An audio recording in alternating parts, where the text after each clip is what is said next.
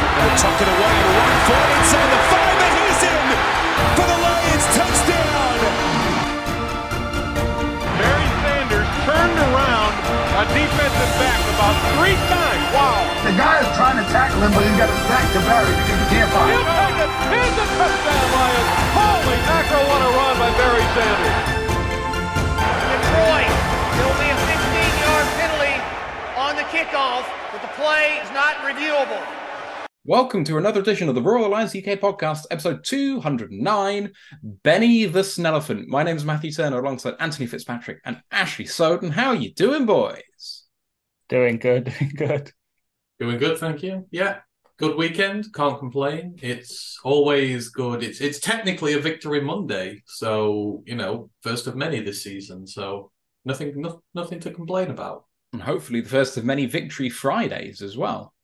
We've got a few Thursday games to look forward to, so I hope to keep that up as well.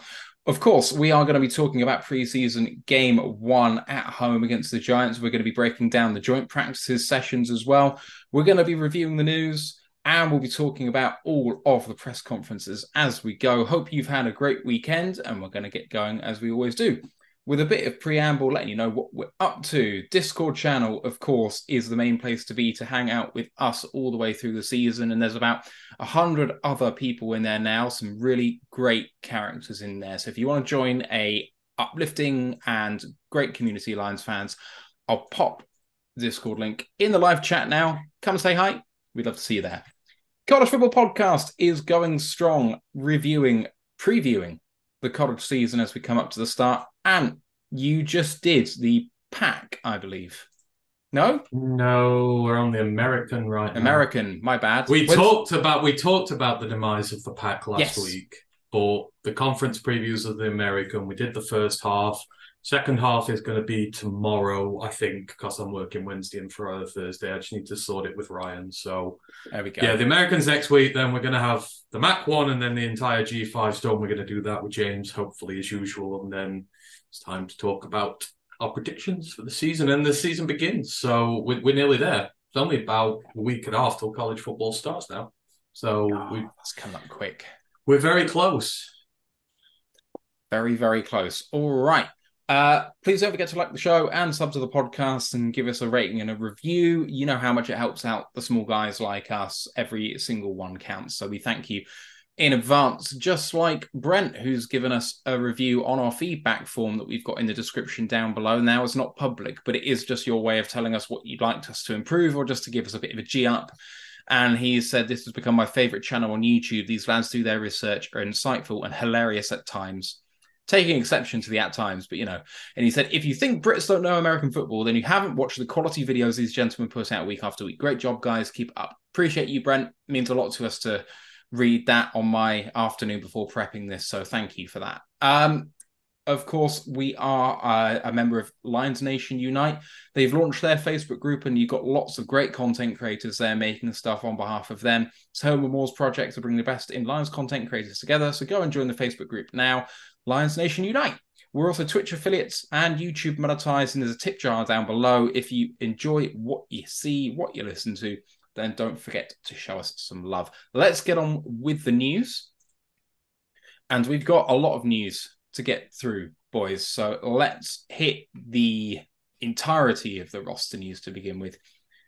We've signed the tackle Bobby Hart, running back Divine Ozigbo, quarterback Teddy Bridgewater on a 1-year up to $5 million deal with $2.5 million guaranteed. The running back Benny Snell, for which the episode is named. Cornerback Colby Richardson and centre Alex Millett also joined today. Outgoing, we waived the long snapper Jake McQuaid shortly after we spoke 7 days ago. So it seems like a long time ago, but it is since we last spoke. We also have let go the wide receiver Avery Davis, although he was re-signed today. Was he? Yeah. Oh, okay. All right. I missed that. The guard Logan Stenberg, who has since been claimed by the Chicago Bears. I'm sure he will do great things for us there. The cornerback Tay Hayes has been claimed by Baltimore. We've also let go of the center Ross Pierschbaker with an injury assessment after he got injured in the preseason game, and the wide receiver Trey Quinn with an injury. We also have had Justin Jackson, the running back, go into retirement, and we wish him well. We've also re-signed to a 2-year extension worth up to $14 million with $8.1 million guaranteed, the wide receiver and all-pro punt returner, Khalif Raymond. And just to let you know as well that today there has been a bug going around camp affecting them this weekend and today. So Gibbs, Sutton and Breeze at least have been affected and we did not train today. Hutchinson's got a bum ankle, but is not expected to be serious. And also Mosley, the prize new cornerback, is expected to be out a while. So we'll see what happens with that, boys. One other piece of news, I'll discuss that right at the end, but lots of incomings and outgoings, boys. And I want to start by talking about Logan, just as someone that we've kind of been hanging on to for a while. And it feels like a real shame that we've kind of waited for him to almost break out into that lineup. And he's threatened every now and again, but unfortunately, this is the end of the road for him here. He's such a bastard coming to me first with this. You're the president of his fan club. Yes, I am the president of his fan club. And you know what? I will still maintain to this day I am disappointed. I'm disappointed because I still believe that Logan is capable of doing good things in this league. We know that he can fit in this offensive line with the run game. That's not a problem. It's always been sort of the pass pro aspect of it that he's just never really been able to pick up. And, you know, when you're going into year, 4 now, if you're still lacking on some of the fundamental techniques, if you're still struggling, then unfortunately it's going to be a bit of an uphill struggle from there onwards. So, you know, it's sad because I can see a player in there, but eventually you have to say enough is enough with some guys and you've just got to move on. And, you know, Logan's not on his own on the offensive line where that sort of line needs to be taken. And I imagine we will see a lot of movement on that line before this is all said and done. But, you know, I hope he does well with the Bears. I think he'll fit better there because they run the ball a lot. Fields is mobile. You know, you saw them against the Titans the other day. They were blocking a lot in the run game. That'll suit him more. And as much as I hate the Bears, like physically hate the Bears, I do hope he goes and does well there because I still like Logan and I wish him all the best. So, but for us, it's time to change because we need better depth here. And you know, we need more reliable depth as well. So we've just got to start letting some of these guys go now. And we've got to start trying to get new guys in, letting the rookies, give them a chance. And then we'll see where we go with it. So best of luck to you, Logan. But yeah, the time was now for him. Yeah, it's unfortunate. As we say, we put a lot into him. Remember, he was drafted above Jonah. If I remember right, I think he was a 3rd-round pick. Jonah was a 4th-round pick. Was it? Jonah was a 3rd. Jonah was a 3rd as well. Logan was were they in the same draft class? Yep. No. Yeah, they were. Were they? I don't think they were. Were they? Yep. Jonah was a higher draft pick. Jonah was a round 3 pick. Logan was a 4th or a 5th. Gonna have to check this out. Yep. Jonah was pick 75. Logan was 121. So okay, both in the 2020. 50, because they both were in the Senior Bowl together. That's why we picked both. Right, that makes sense. There we go. Your knowledge, your memory is so much better than mine. I should not. I got the order mixed up. I thought that Logan was higher. I guess it was just regarding high because you say Jonah obviously transferred to Ohio State that year before. Logan had always played at Kentucky. But as we say, as Anne put it pretty fairly, to be honest, run game, brilliant. Needs to work on that pass pro, and he just never got there. Like, the guy got 2-0 pass blocking grades from PFF last year. It's just not going to cut it with how much we want to rely on the pass. But as Anne also says, Bears are great at running the ball. That's pretty much all they can do, it seems. I know, obviously, they're 2 long touchdowns against the Titans at the weekend, but so there's a look at how many air yards were on those passes and come back to me, I guess. Half joking, because I am totally not scared that DJ Moore could actually get some encounter fields. But, hopefully Logan does well at the Bears, but obviously not too well that the Bears suddenly break out and become an offensive juggernaut. Just does well enough that he keeps on their roster, but nothing too special, like that sort of nice middle ground. That's what we're hoping for. The Titans suck balls. There's no way we'll struggle against. There's no way we'll struggle against that screen pass as much as they did. Especially not with all the players we've got in this team now. They don't take no fools on screen passes. Exactly. They don't take prisoners. It's execution. No prisoners here. Oh, yeah. Well, we all saw what Brian Branch does to screen passes. That was absolutely fantastic. We'll talk about that in just a moment. Ash, I'll come back to you to talk about these two signings and re-signings. Bridgewater on that 1 year, 5 mil, 2.5 guaranteed, and Raymond the 2 year extension, 14 with 8.1 guaranteed. What do you make of them? Bridgewater, I thought he was going to get more. I remember he got 7.5, all fully guaranteed from the Miami Dolphins last year, something like that. So to get him on 1.5 million, 2.5 guaranteed, and I think it's come out since that from over the cap that actually 500,000 is a void year next year, so it actually spreads the cap out even more. That's such a good contract for someone who, honestly, I would have as a top 32 quarterback in this league. He should be starting somewhere. He's better than some of the guys other teams are going to be trotting out this season. So to get him backing up Goff, after what we saw, unfortunately, from Sudfeld, we'll come on to that later, the signing just makes so much sense now. And touch wood, nothing ever happens to Goff. But if something did, we don't have to fully panic because Bridgewater can sort of stabilize us and keep us churning along and hopefully pushing towards the playoffs and beyond. And then for Khalif, as we discussed it on Friday, such a good re-signing. I know we're going to come on to Dan's comments about it later, but this guy who was cut by the Titans was told, oh yeah, you've got the speed, you're good at punt return, just don't have enough to be a wide receiver.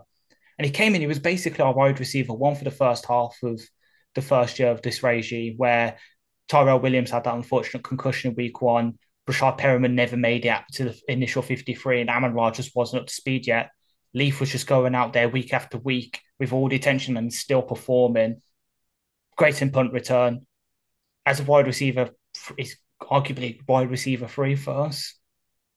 So for him to get this sort of go from being a vet minimum guy to having a medium-sized contract with some performance-based bonuses that came up for him to now being paid 7 million a year AAV, just such a good signing for us. But I do take exception to, as you referred to in earlier, the way it was reported as if he's just a punt returner when he's just so much more for us. And I'm so happy he's going to be sticking around a lot longer.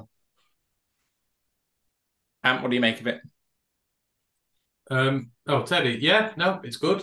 It's what we needed. There were a few obvious deficiencies on this team, apart from quarterback too, and we needed to make a splash there because this season is absolutely critical to the franchise. We've got to win the NFC North this year, and we don't want to get to week 3, lost a couple of games, Goff goes injured, and then throw away the whole season. We just simply cannot afford that. So you've got to put someone in there who can win your games, and you have to pay him like you make him feel he's worth it as well. You can't just lowball him and say, "Well, this." It's like give him a decent amount of money, give him incentives in case he does have to come in and play, and he can make himself a bit more. It's good for him, and it's good for us. So I like the value, and it's just 1 year. It's 500 grand next year.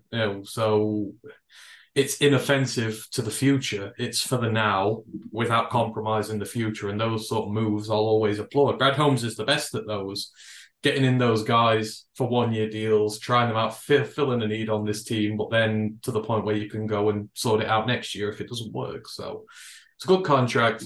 Khalif's is a good contract as well. We need reliable depth in the wide receiver room right now, especially with all the lower depth guys getting injured and the higher depth guys suspended. So, you need those solid, reliable guys in the middle who can do more than one task for you there. And Khalif does. He does a lot for this team. And, we're going to need him these first 6 weeks. So to get the deal done now, that gives him a level of confidence going into the season. He's secure. He's got a 2-year deal. He can go out there, play without pressure, and just be the best guy he can. And if he is, then he'll be huge on this team, won't he? And we'll probably end up calling the contract a steal.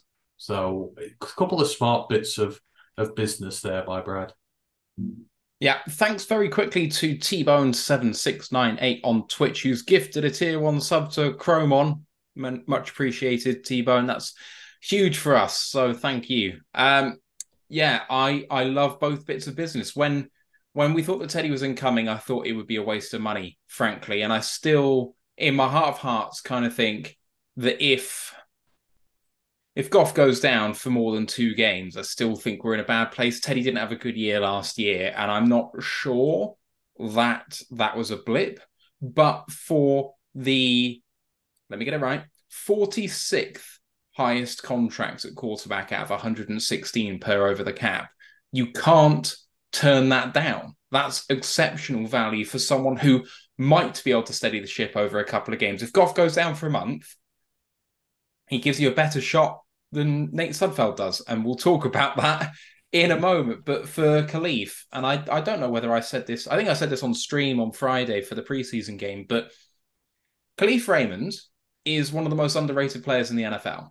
You saw how much separation he was managed to get on not insignificant reps on offense last year. He played a reasonable amount, not a huge amount, but a reasonable amount on offense. And he was getting a ridiculous amount of separation on routes because the defense just doesn't really take notice of him. And he's so much quicker than people give him credit for, especially he's fast and quick, so he's getting these breakaway speeds, especially on play action stuff where he throws in a double moves. He's basically unguardable. So getting him in there, I think he would be like a low-end wide receiver 2 for the majority of NFL teams. And he's coming in here. And I know that Ash said he's a wide receiver 3, but frankly, when JMO comes back, he's a wide receiver 4 for us. But he's a low-end wide receiver 2 in terms of quality. So to get him at $7 million a year, and it's just amazing for him too. He got a 2-year, $6 million deal previously. That's what he's currently playing out. He's $4 million against the cap this year. I'm presuming with the $8 million guaranteed, he'll be $4 million against the cap in this year coming up. Over the cap doesn't have the fresh contract numbers yet. Spot Track might have them, I'm not sure.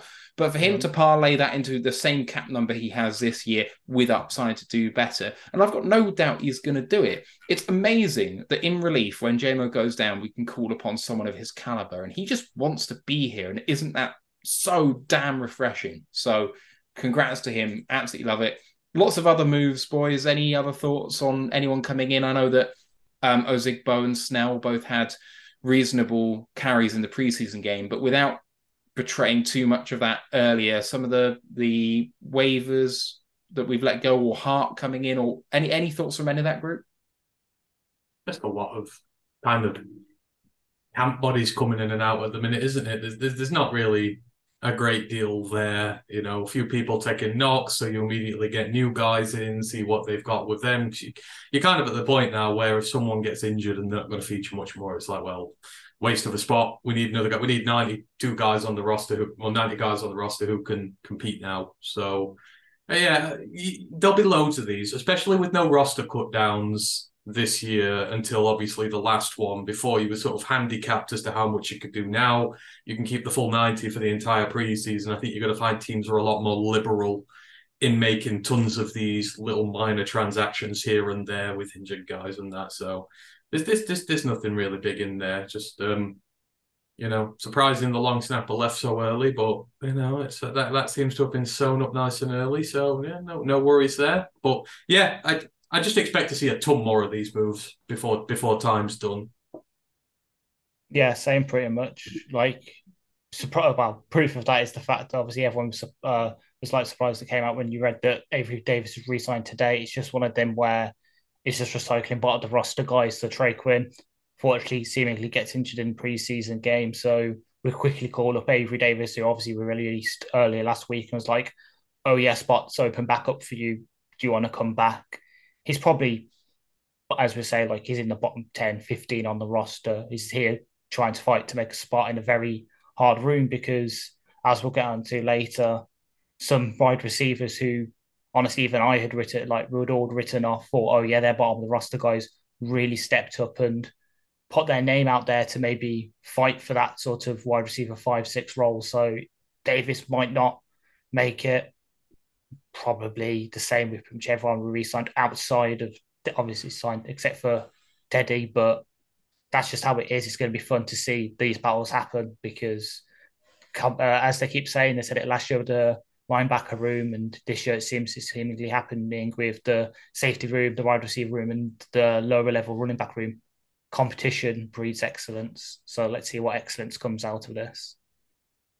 The final bit of news to report is, you might have seen it if you watched the preseason game, but the Lions are inducting former Lions offensive tackle, 10-year vet of the Lions, and current color commentator Lomas Brown into the pride of the Lions. And they actually made him available for the press conference after the game. And I've got some quotes from him here. There wasn't much from him, but he did say, well, he walked into applause from the media guys. And I don't think I've ever seen the media guys clapping someone to the podium before. So that was refreshing. And he said, "Don't make me blush, please," which was just a beautiful moment. He said, "I was speechless. It's an honor to go up there with some of the greats of the game. I really appreciate it, and I'm going to cherish it." He said about Detroit, "This is home for me. It has been since I retired. Now when I walk into the stadium, I can look up and see my name up there amongst the rest of the legends." And he said he was shocked to see his family. Everyone was in on it but me. He said, "I should have seen it coming. They let me valet park today. They never let me do that," which was just so funny. Boys, did you see the Rod Wood kind of surprising him in the box and then the dedication video? Because it was something very heartfelt and heartwarming. Yeah. Like, he deserves it, doesn't he, Lomas? He's been such a star for this side through some very, very murky times, like most of them have, and he deserves no more than this. I just love how they come up with all these, like, nice ways to do it. Like remember with Spielman, they put it on the teleprompter when he was doing his speech. Yeah, that was so great. That's so good. And then now they've sort of surprised Lomas while he's colour commentating and stuff like that.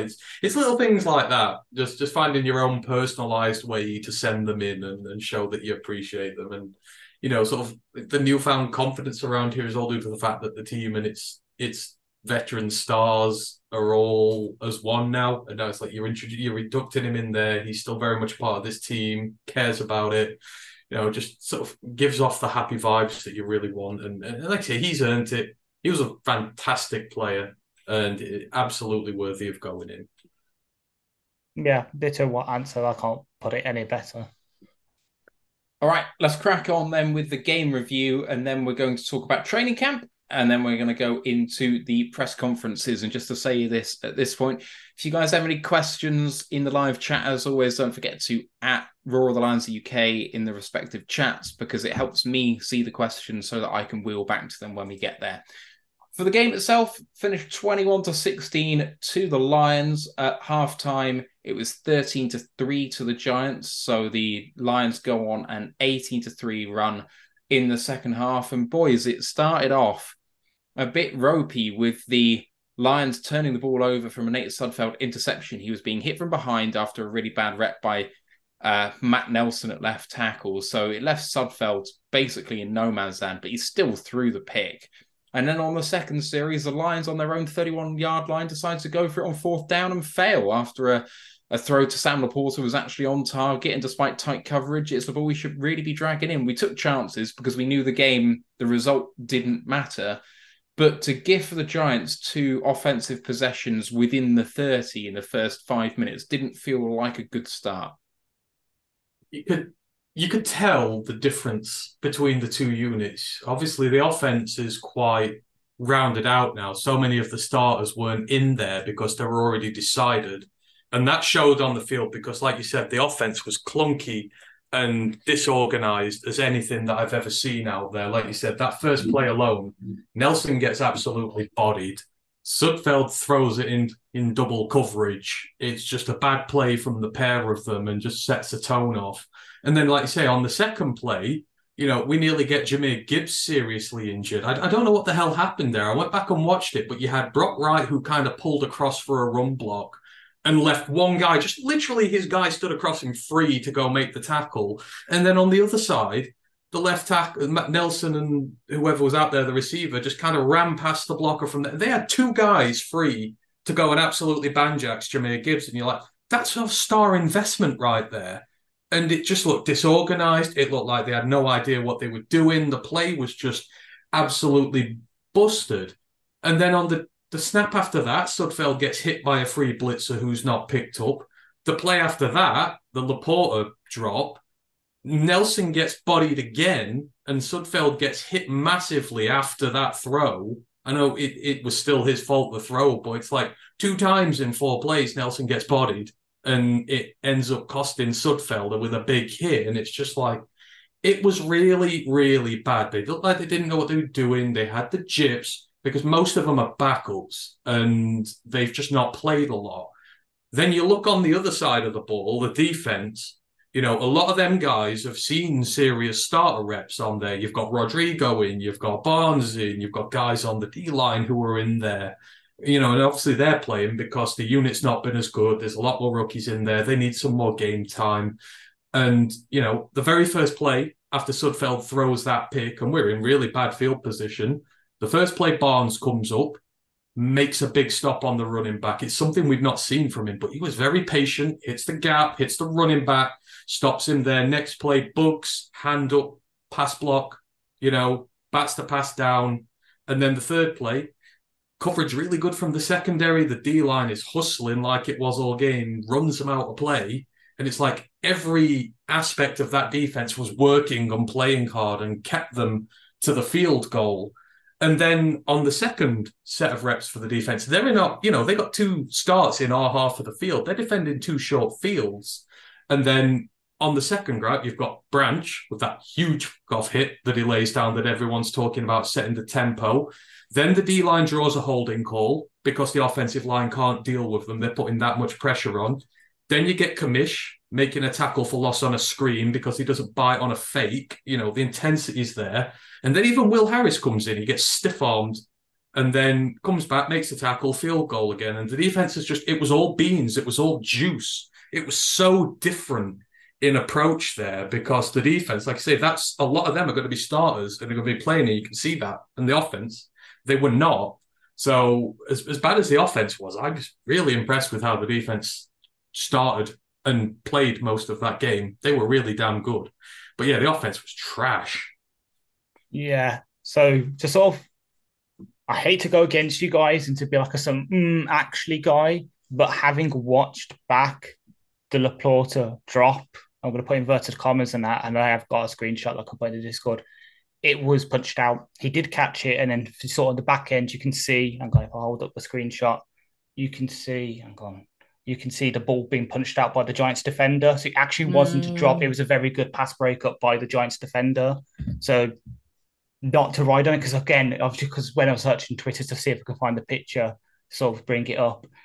Supposedly there was people calling into Detroit radio today, already comparing him to a certain Eric Ebron over one preseason game. Well, one. That's 97.1. They're not real people. Let's just... Those people back there are not real. That's what it is with them. Great cultural reference there, Anne. So I applaud it.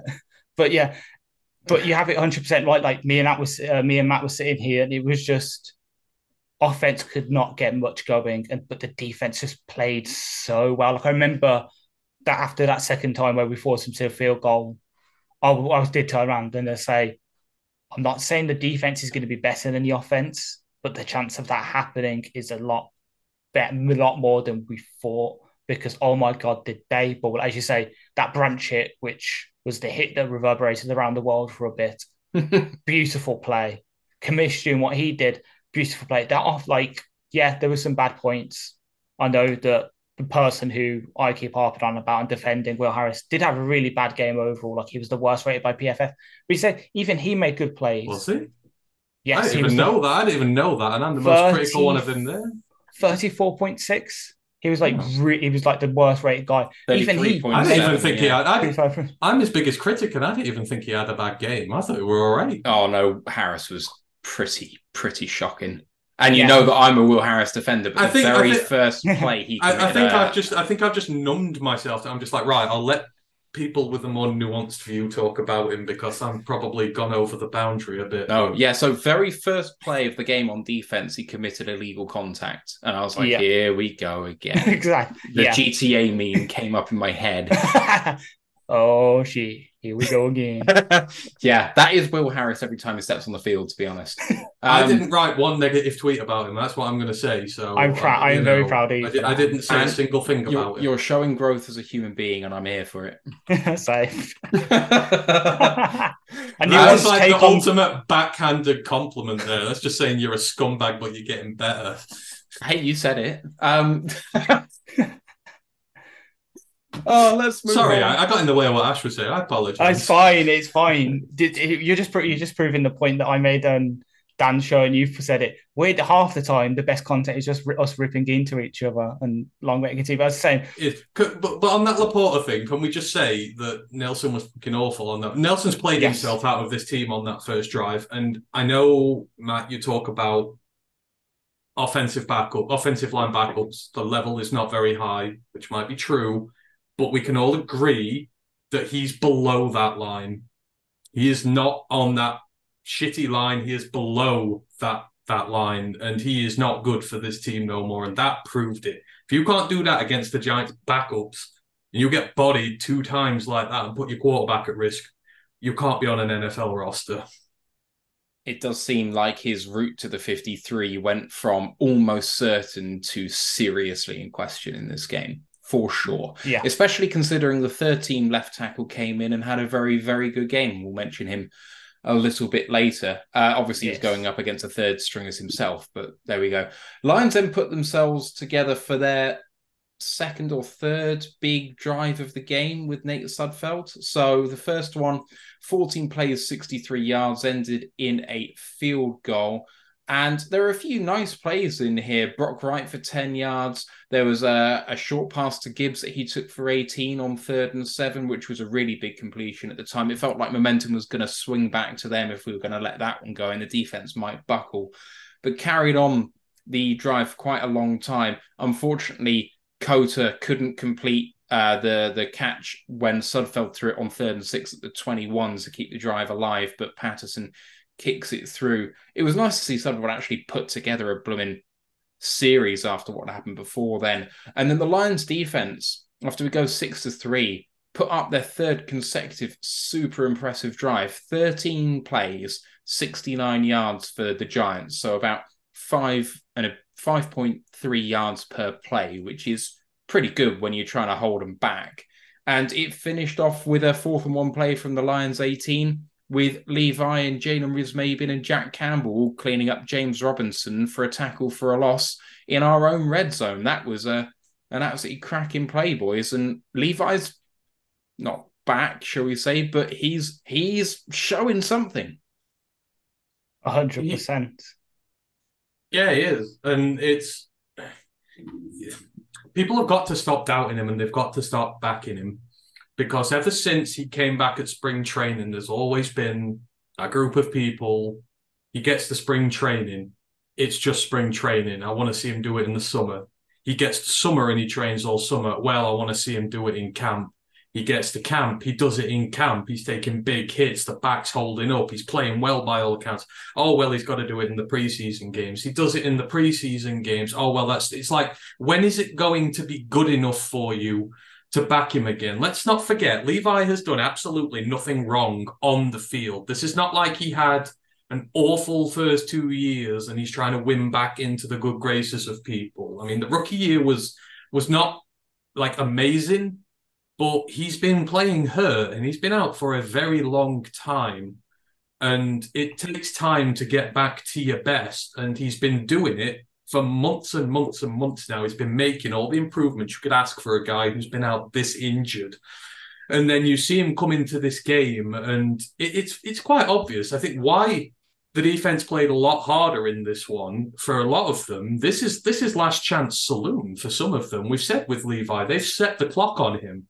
He has to have a 53-man roster, or we got to put him through waivers and we might lose him. And if they thought that was a possibility that they didn't want to live with, they'd have left him on they'd have left him on PUP or something like that and let him carry on recovering. So he's got to earn his spot. Julian's got to earn his spot. And he played like a man on fire. And all these guys, especially on the D-line, where the depth is now suddenly deep. Now that you add Levi back into that room, you've got Aleem, Broderick, Bugs, Benito, Covington. I mean, Covington's probably gone now from where he was. I think he's done and dusted. But one of those guys might not make it, and they realize it. And Levi, you saw the way he was collapsing the pocket, the way he was disrupting in there. That's why we drafted him. And we've not had a player like him in his tenure. It's why we've missed him so much. We have plenty of good stuff at DT and good players.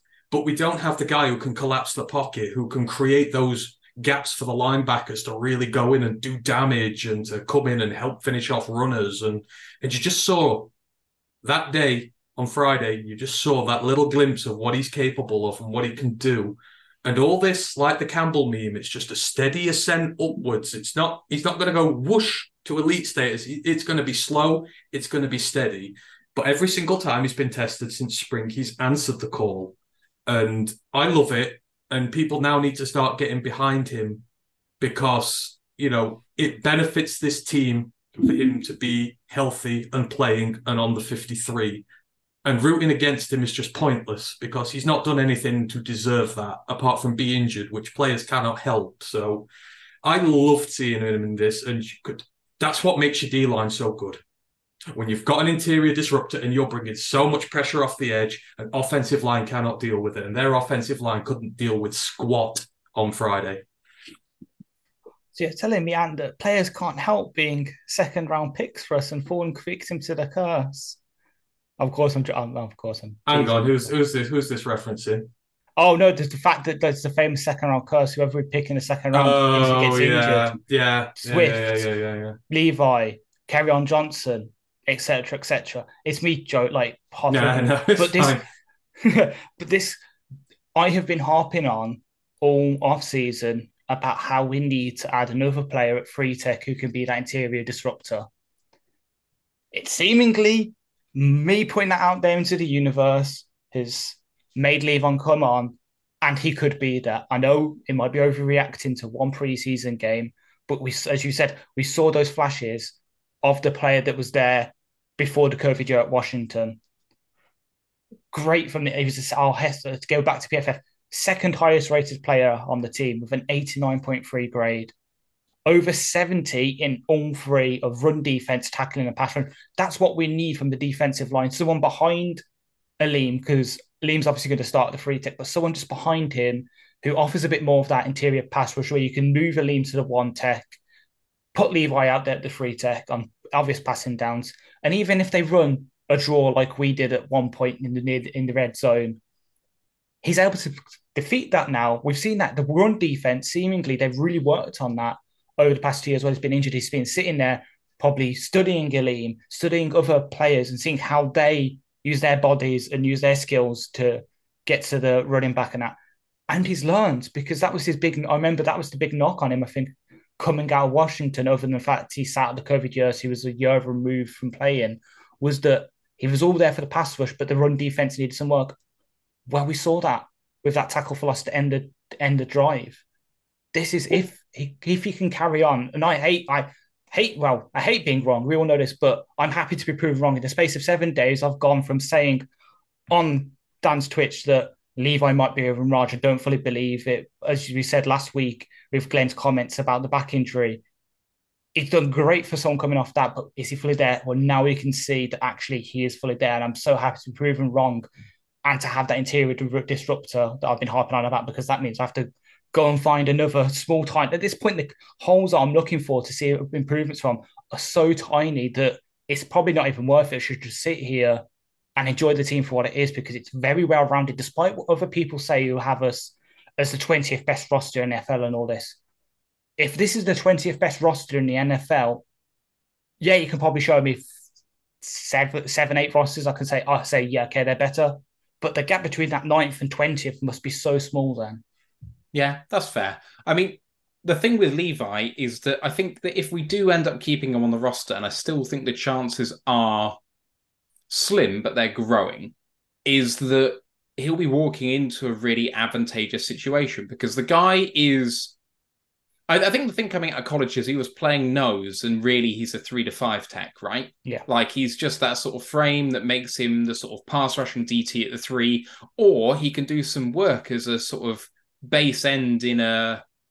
Ash, you'll have to help me out. A 4-3 under? Yeah. Yeah. So he could do some of that work. But he has developed his skills in terms of his technique. He definitely has. when you were coming into this camp, it's like, okay, well, can he just even practice? Because if he can't practice, we might as well cut the cord now. Okay, he can practice. Can he actually play some reps? Yes, he can. Can he come in and play in some games and actually social something? Well, yes, he can.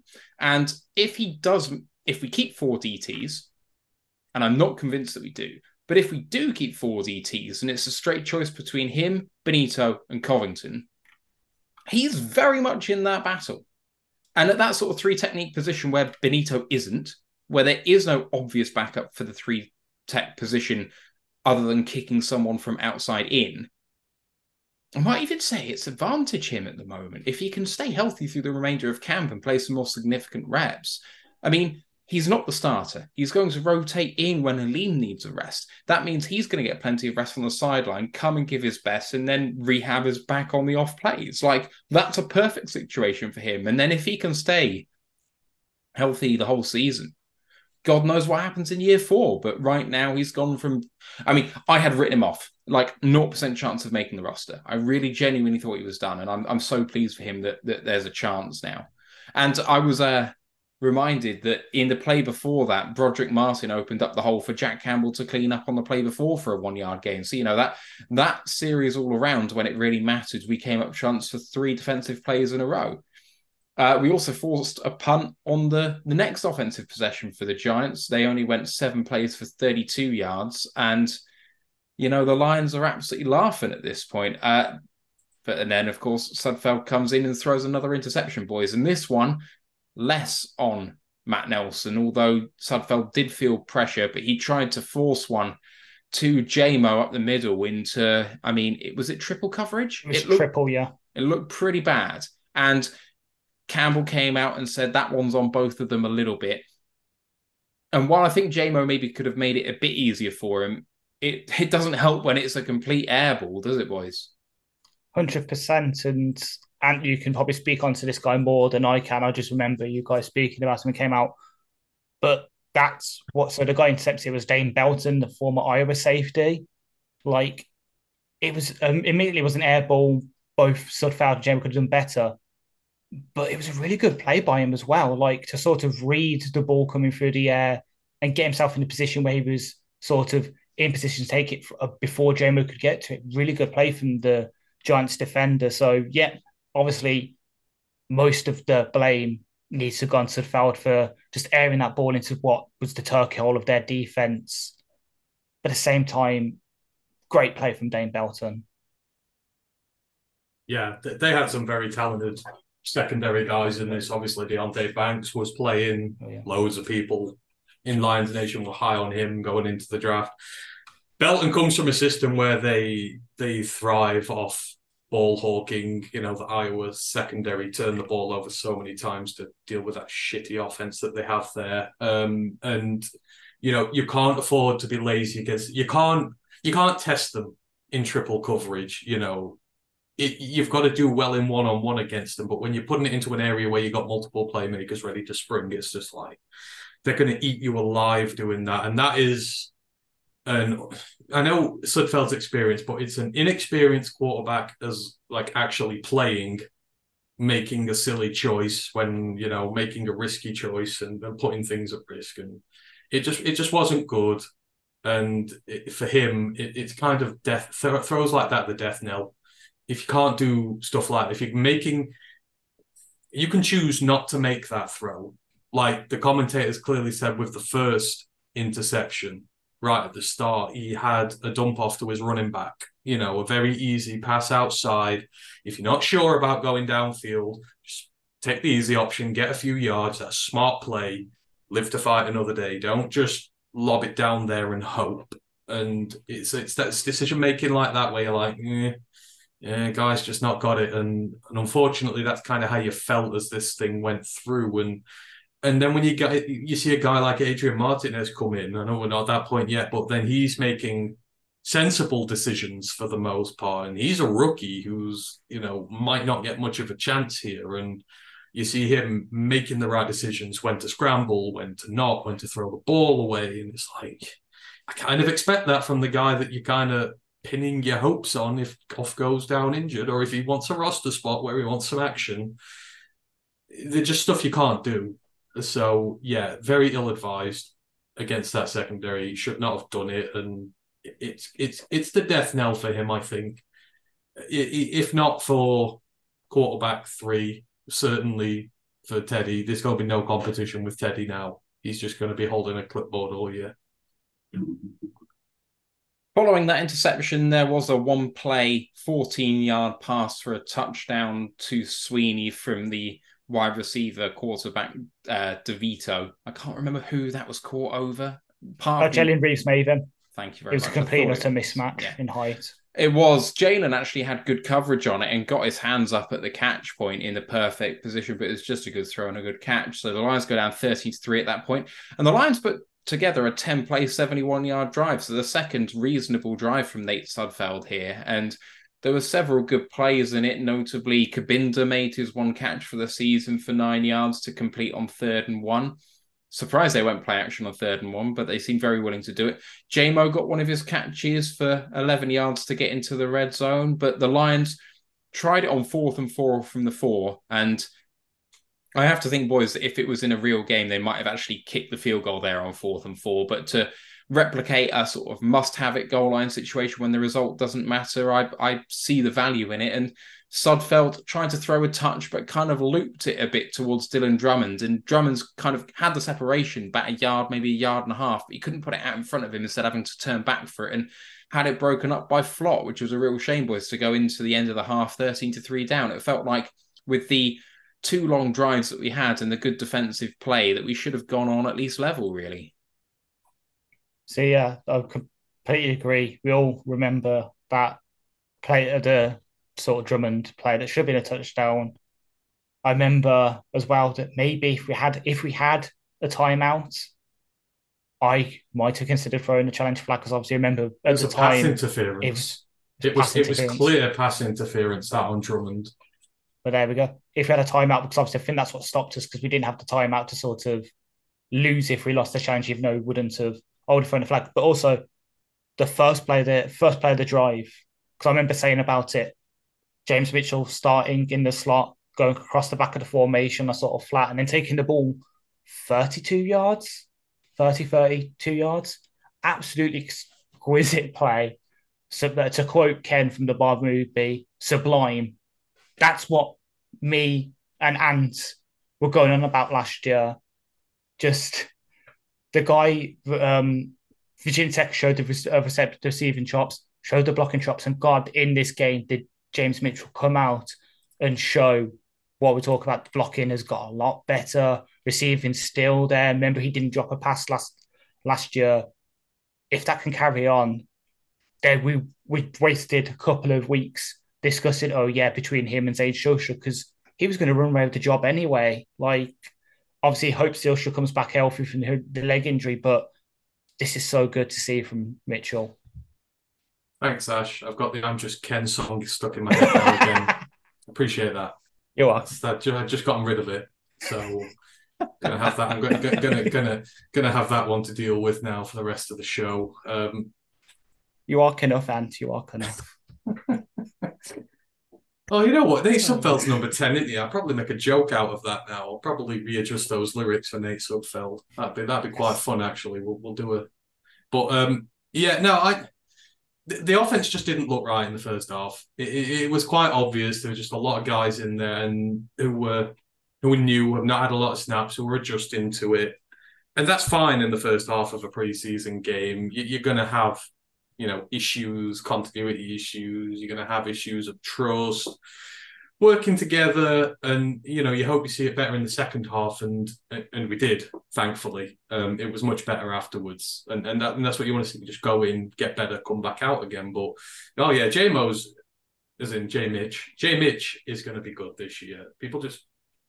It's odd. Some players just get forgotten about for some reason, and it's like J Mitch has again not done anything to deserve suspicion as to what he does. He was injured last year. He didn't get much of camp, and then he sort of had to come into the season and because Brock Wright's done so well and everybody's, sort of chipped in, Zylstra's chipped in, everyone goes, oh, well, Jay Mitch is a bust now. It's like, for God's sake, he's been injured. Just give him a chance to come in and do his stuff. And again, you've sort of seen in glimpses of this now. You've seen the catchability in there. Thought he blocked pretty well as well when he was asked to. It was like, you're beginning to see the play. You're beginning to see the benefits of a full camp. Like Levi's had a full camp. Thankfully not injured. You're seeing the benefit. It honestly does make a big difference to some of these guys. And I expect Jay Mitch to carry on doing some good stuff in the preseason. And a lot of guys started to stand up after the half. We'll talk about them in a minute. But yeah, I wasn't disappointed, but I'm not surprised we went in behind. But the fact that we were so little behind did not surprise me either, because the defense just kind of played their ass off and did really well. Apart from that one little spell where DeVito started slicing us to start with, but that soon got cut out. So I didn't actually have that many complaints at halftime, given the situation of things and that. So we went in 13-3 behind at the half, and the Giants have the ball to start the second half as well. They go in and go 3 and out. They actually had a sack on for Julian Okwara on the quarterback, losing 8 on 3rd and 9. So they're in pump formation at their own 33. And then there's a delay of game setting them back even further. So they go back to the 28. And from the 28, Gillian punts, the Scottish Hammer punts 67 yards, but that's net 67. He punted from his own 10. So he punted it 85 yards all the way to the Lions' 5. And Maurice Alexander, after a couple of pirouettes and a couple of spin moves, ends up with a few blocks here and there, running it all the way back for a 95-yard touchdown. The Lions also went for a 2-point conversion attempt to Jameson Williams, and it looked very much like that previous play to Dylan Drummond's that he underdid. And although Jameson didn't have the separation that Drummond did, he managed to haul it in one-handed, which was a really lovely play. So in the blink of an eye, having not had the ball and 10 points down, the Lions suddenly get 8 and they're within 2, boys. The punt return itself was a fantastic play. And we actually have a question from Lady Lion 20 saying, is Alexander in there for the 53 potentially now after that play? Of course he is. I mean, what you need now, I think I discussed this when I came on the end of the show the other day, but he needs to be given reps as a receiver now. He needs to be given targets to show that he can do it in the receiving game, because that's what you want. Obviously, you want him to do the returning and that's his way on the roster. But, you also want to see that he can offer you something as a wide receiver, 5, 6, or 7, because those spots are still wide open for us at the minute. And, the way he's hung around since last year, the way he's persevered, the team have kept him around. These guys, our coaches see things in people and they give them a good opportunity to come here and do it. And I swear I remember saying this when he first came last year, but give him more targets and give him more of an opportunity to show what he can do. So week 2, that's one of the big things I'm looking for. Give Maurice some targets and let him do some stuff in the receiving game. But in terms of the game itself, sometimes it just takes one play to kind of unlock things. And that just felt like the spark they needed. It seemed to give the offense a little extra skip in their step. Because then, like I said, the very next play, Jameson takes a one-hander over his shoulder, which was a beautiful catch, by the way, and was absolutely not reported on by all those troll accounts that love to knock JMO down because they're, biased pricks who wouldn't know how to neutrally report stuff in their life. It just makes them better to slag off JMO. But, after those 2 plays, you're like, there's a big step in this team now. It's just given the team a bit of life. And that's all it takes sometimes. Just takes a little bit and the team responded. But Maurice, it was fantastic. It was great. It was Hampshire doing some... Yeah, so, I mean, for me, in terms of Maurice, love the return itself. I'll come to Ash in a second. I do think that his route to the 53 is one of the hardest on the team because I don't think he provides enough on offense that he would have to be a Jamal Agnew kind of level returner on a consistent basis to even make it potentially there. Like, I'm not willing to crown him as that sort of level of returner yet. He's clearly got that sort of quick twitch energy you need and the instincts at that position. But there's quite a few guys vying for returner spots who provide more on offense or defense. So the route is definitely harder for him for me, but it was a fantastic play and he's definitely put himself in the shop window. He 100% has. He can't prove himself till he gets targets. It's kind of hard to show what you can do when you're not given a chance to. See, I come halfway between you guys because remember, this is a punt return and we already have a guy there. So if he's going to make it for special teams, he's either going to have to beat out Khalif for punt returns, which is very unlikely, or he's going to have to do, which I was quickly looking up, he has to win this kick returner job that's come open since Justin Jackson's gone. So obviously, last year he returned 6 kicks for 24.3 yards per kick. Not that bad. Earned himself a 56.5 kickoff return grade by PFF, but PFF grading special teams. Oh, they're rubbish on special teams. Rubbish. Don't bother. That would have that 24.3 out of everyone that qualified on Pro Football Reference in terms of number done would have come in 6th above like Jerome Ford, Marcus Jones, Bexper, all these. So he definitely could do it the kick return, but he has to win that kick return job. And then, as Ant says, in the training camp and then hopefully in preseason game 2 and 3, show enough to beat out Dylan Drummond, Chase Coter, who will hopefully come on to later as one of sort of winners to this game, beat them in terms of showing offense and also win that kick, because otherwise, unfortunately, he's going to be practice squad again and then we do the whole elevations thing and use him for kick return. And as soon as those are done, either there's an injury to someone else who can elevate him properly, or he's on his way to another team and we have to bring in someone else. Unfortunately, if he doesn't win outright like that, that's probably his. It's similar to last year. Practice squadder, elevated for certain games for his return abilities when we need it. Other than that, sits there, unfortunately.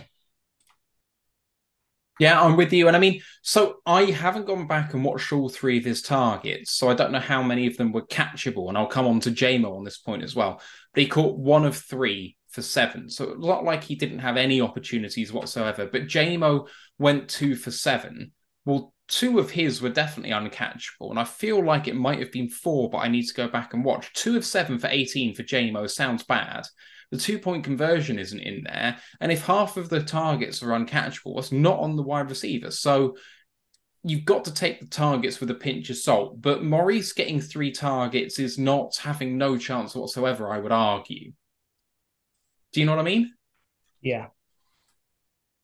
I was trying to see if, because I know Pro Football Reference has a sort of on-target percentage, but it's not out yet for the game. So I was going to see if I could try and find it out. But yeah, you raise valid points about were the targets good enough kind of thing. Yeah.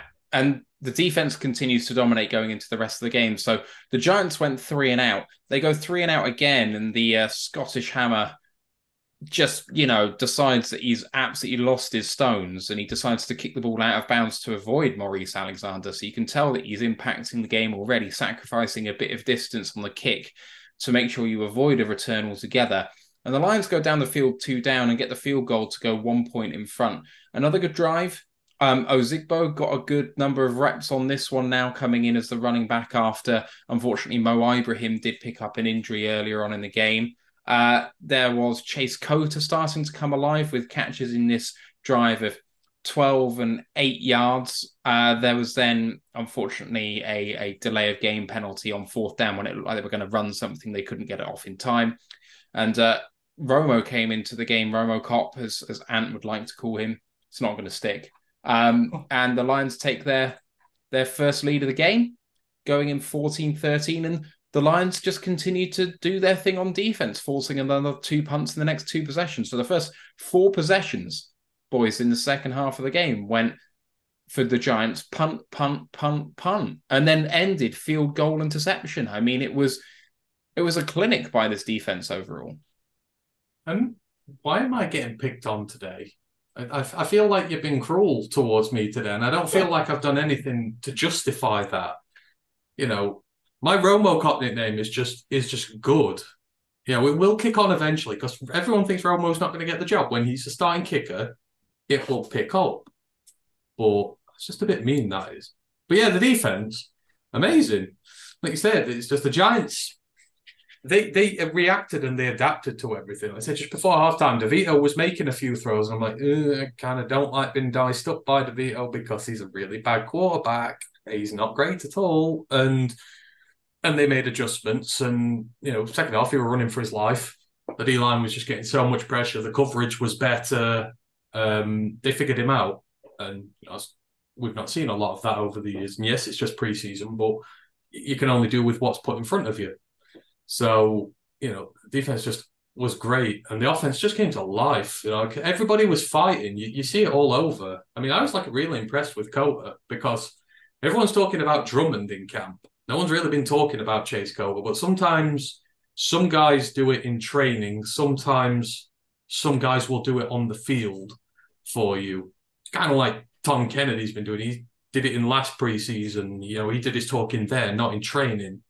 And Cota just seems to have come to life. And it's intriguing with him because, you know, we lack big-bodied guys who can play on the perimeter. And, you know, his route into the team is simpler in terms of, you know, the makeup of the receiver core, what we could do with. And if he can carry on, you know, doing what because he seemed to have a good rapport with Sudfeld. You know, the separation seemed to be pretty good.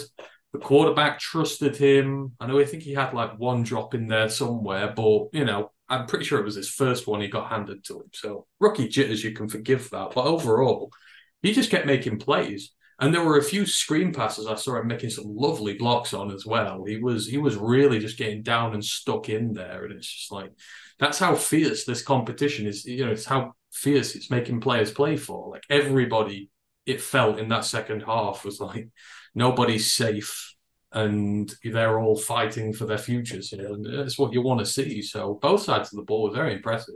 Yeah, let me just finish off the rest of this game and then we can talk about it generally. So the Giants eventually do go and get some more points on the field, on the board, getting another field goal. So one touchdown and 4 field goals? No, 3 field goals for the Giants. It was only a 6-play, 39-yard drive. There was a couple of penalties in there as well.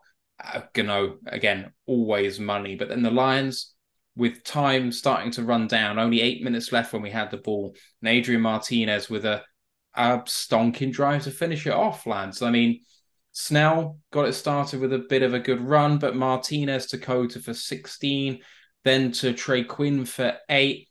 Got sacked, but Baldonado got done for roughing the passer. Maybe we were a bit fortunate with that one. He did hit him in the head, but it was a little soft. It wasn't like he got smacked in the head. It was like touch. Can't touch the helmet. Can't touch the helmet, indeed. And then Martinez kind of made the scramble on 3rd and 7, 4-7 to get it up to the Giants 4. And then a rush by him to sneak into the end zone for a touchdown.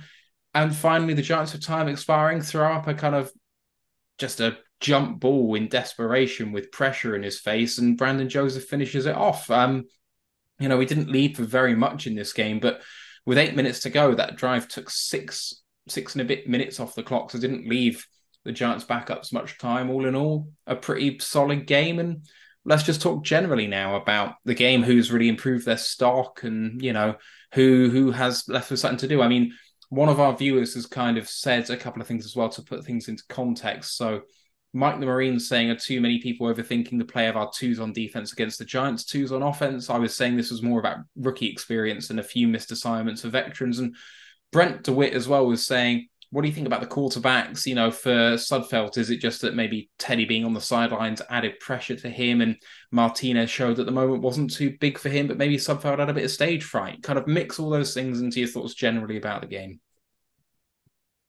So Ant's already spoke about one of my guys who really impressed me, being Chase Cota, as we referred to earlier. As I said, remember when we signed him just as we were finishing our day 3 sort of draft coverage, when all the UDFAs starting to come out. I remember we signed him. It was like coming out of Oregon, has some connections to the staff, has the prototype X sort of style, worth a look.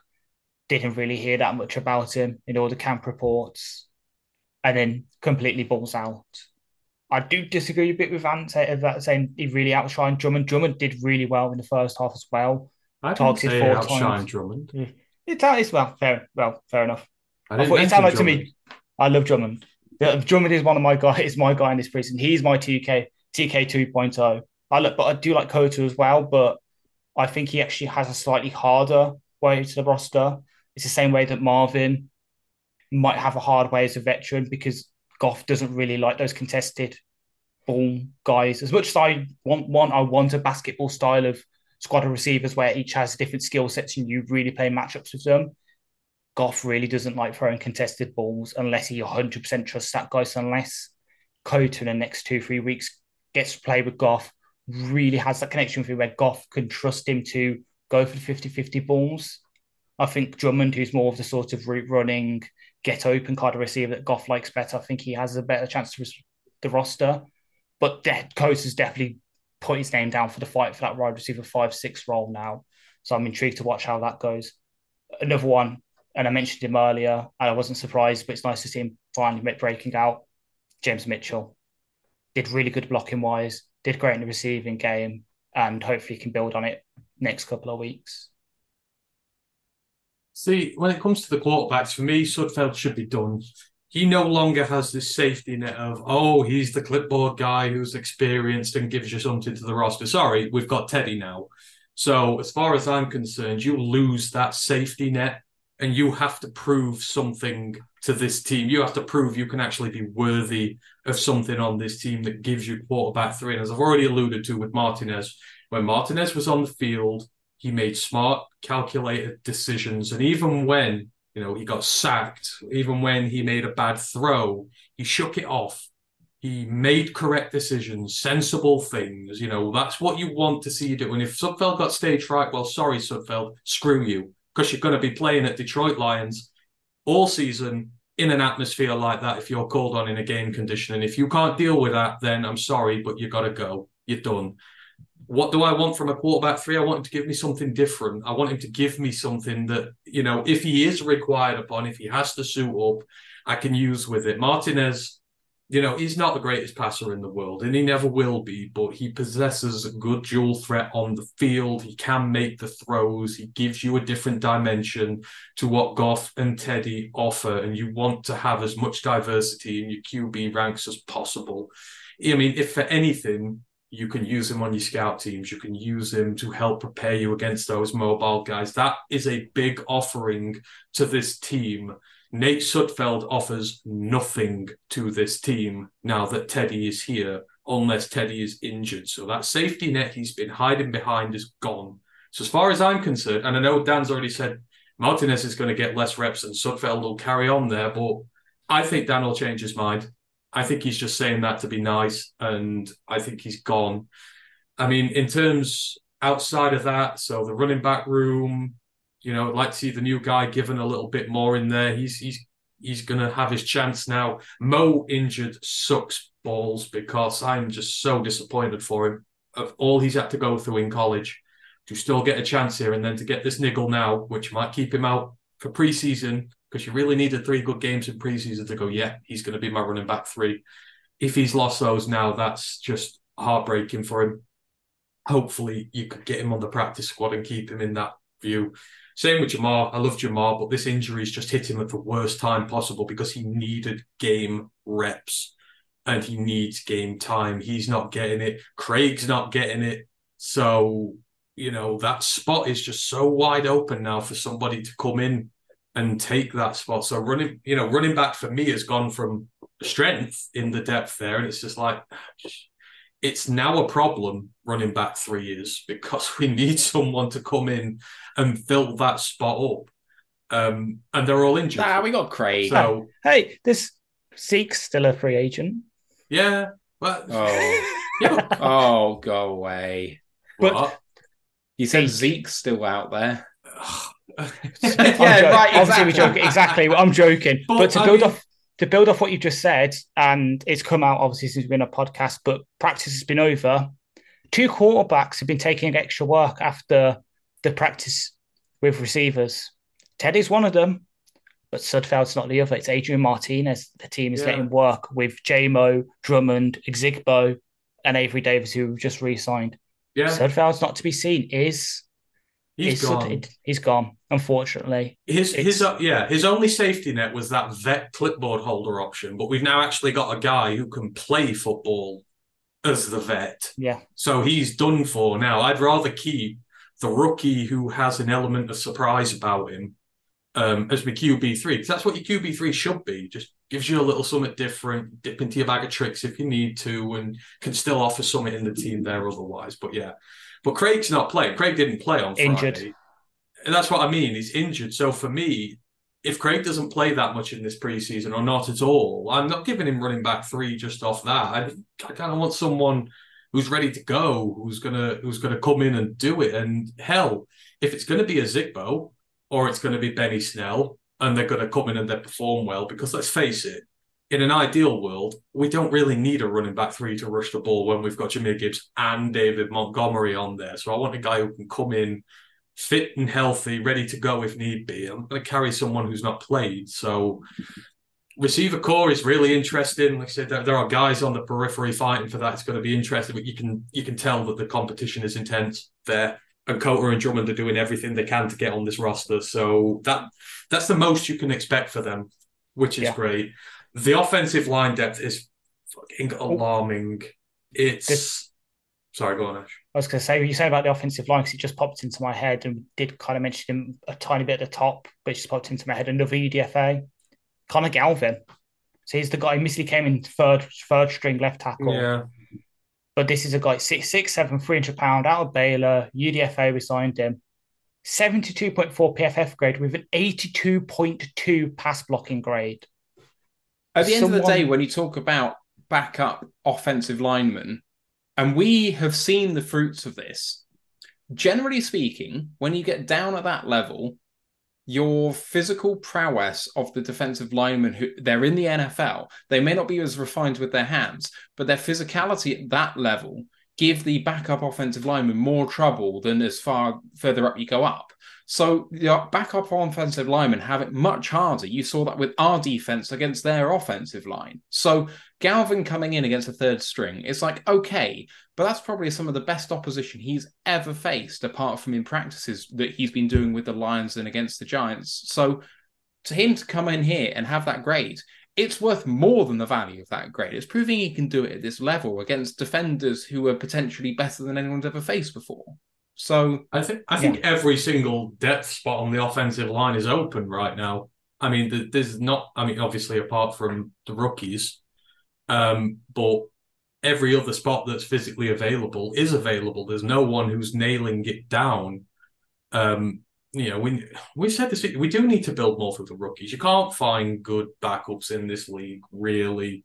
Your best bet is hitting on rookies in the draft behind established starters, or giving the reps to Sorsdal, doing that. And to be honest, I didn't hear Sorsdal's name much. I don't know whether that's a good or a bad thing. I'm thinking it's more a good thing. Yeah, that I didn't hear anything. So the only time I remember Sorsdal being mentioned, it was me and Matt mentioned it, was the Pierce Baker injury.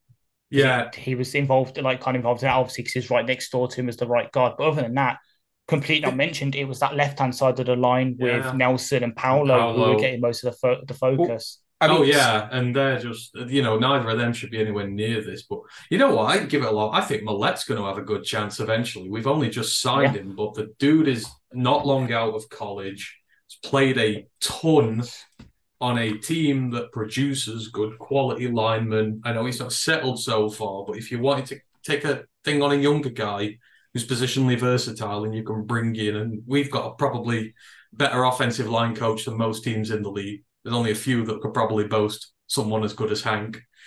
I think he's going to have every chance to come in and do it. I'm actually looking forward to seeing him, especially now with Pierce Parker injured. So, but I'm desperate for us to carry on recruiting as many people from outside as possible and just keep going until we land on somebody, because for me, it's not set.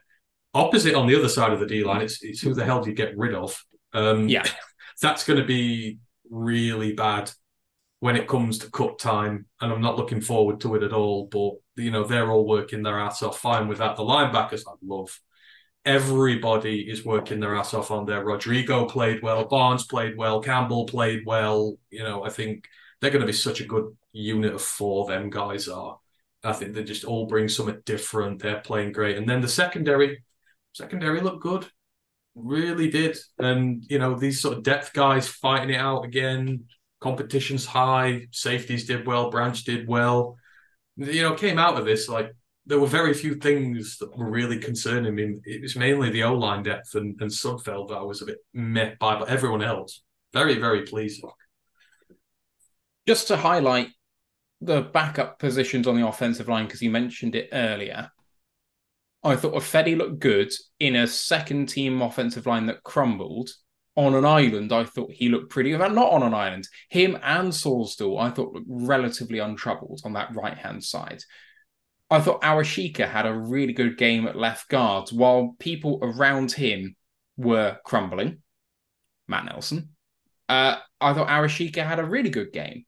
And so with Pierce Baker going down injured, that's a shame. But you know what? Between Sorsdal and Glasgow, with Glasgow having backup centre as well, I really think that between Ifedi, Sorsdal, then centre's Glasgow, left guard is Awashika, I really think that maybe the hole is left tackle. But what if Connor Galvin actually can be serviceable there? I really thought he might kick into guard, but he did well enough at tackle where I can think, you know what?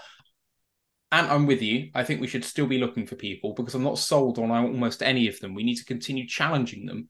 But I think I've seen enough from this game and stuff that I've heard in practices where I'm like, maybe what we saw was an isolated player here or there having really bad reps and one guy in particular. But actually, I thought the offensive line looked okay.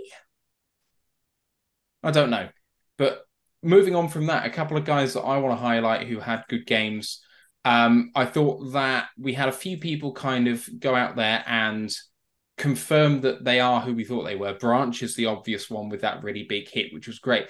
But Stephen Gilmore really backs up the hype that we've heard from practices where it's like, this guy has actually got something. And it's all well and good doing it in practice, but actually in Ford Field with, 75% capacity field for a bloody preseason game. Well done, the fans, for getting out there and supporting the team because it was loud and I loved it. It's a different kettle of fish doing it out there in front of those fans. And he absolutely did that. Julian has to be mentioned. He's put himself back in the reckoning. I mean, I still think that he's edge/outside linebacker 7. But he's very much in the reckoning that if he can, become a bit more consistent in these next couple of weeks, he's in for a shout in the role. Kaminsky had a fantastic 12 reps before he was yanked. Even Brandon Joseph popping up for that interception at the end, and he generally had a good game. The people who needed to have a good game to stay relevant in these next couple of weeks have managed to stay relevant. A couple of people that I didn't really like. I mentioned Will Harris before, and, and I'm not singling them out. It's more just that he laughs at me for it. But Will Harris, I have been a defender of him for some time. I still don't think he's going to get cut, but I thought he had a relatively poor game. Started off with a flag, but also got beaten a couple of times. Had a couple of tackles too, but I didn't fancy what he did in that game. And the other one I was super disappointed by was Daniel Helm, the tight end. He came in, and I think he gave away 3 penalties. I might be wrong. Maybe it was... He got wrecked on a pass play by someone as well in pass protection. I can't remember who did it, but he got wrecked two penalties. Two penalties, and as Ant says, he got wrecked in pass play. I was looking at him going, I don't know.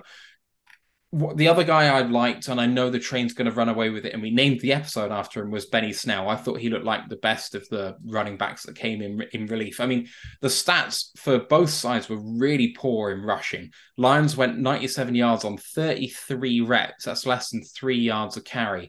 The Giants went 81 yards on 22 reps, so that's about 3.7. But the reps are slightly harmed because Sudfeld went one carry for 1 yard and Martinez went 5 for 14. But Ibrahim was 4 for 9. That's 2.25 yards per carry. Jahmyr Gibbs was 6 for 19. That's just over 3. And Ozigbo looks okay on 1 rep, but went for 9 yards. The rest of his carries went 10 carries for 22 yards. I mean, I know the offensive line wasn't doing great, but Benny Snell came in and got 6 carries for 23 yards with a long of 6. That means that the majority of his reps were going for between 4 and 5 yards a carry. That, or 3 to 5 yards a carry. That is the sort of consistency I'm looking for, and I hope that Snell gets a bit more of an opportunity in the next preseason game, to be honest. See, there was one running back who definitely impressed. And I ended with an average of 13.3, but it wasn't one of ours. It was my boy Corbin. If he gets, I know, and this might come across as Noel's bias, but he did look good as a sort of opposition guy. Obviously, I think he got target. Yeah, he had one target for about one catch for -3 yards on 2 targets. But when he got the chance, when he was able to hit the hole really for that 33-yard run, which admittedly I didn't see. I don't think it was in the fourth quarter. But he looked good. Like if we're still having this debate like week 3, and then he gets cut by the Giants, I wouldn't be surprised if we've had a look. It's what it's happened, as we said today with Collette. We forget we pent up against him last year. Admittedly, he didn't do so well in the preseason game because they moved him from centre to right guard.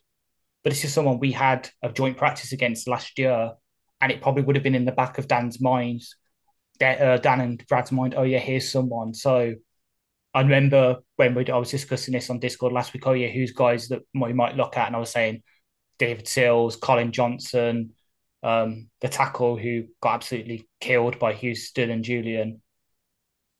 Wasn't in them. This might be the guy who we might come back at and have a look at of roster cut downs. I mean, yeah, so someone else who needs praise from this one as well. I want to give praise to Rodrigo. I mean, he played really well, and I take great umbrage with all these people who suddenly have this opinion that he's looking from the outside on this team. He is a valuable member of this team, and nobody on this roster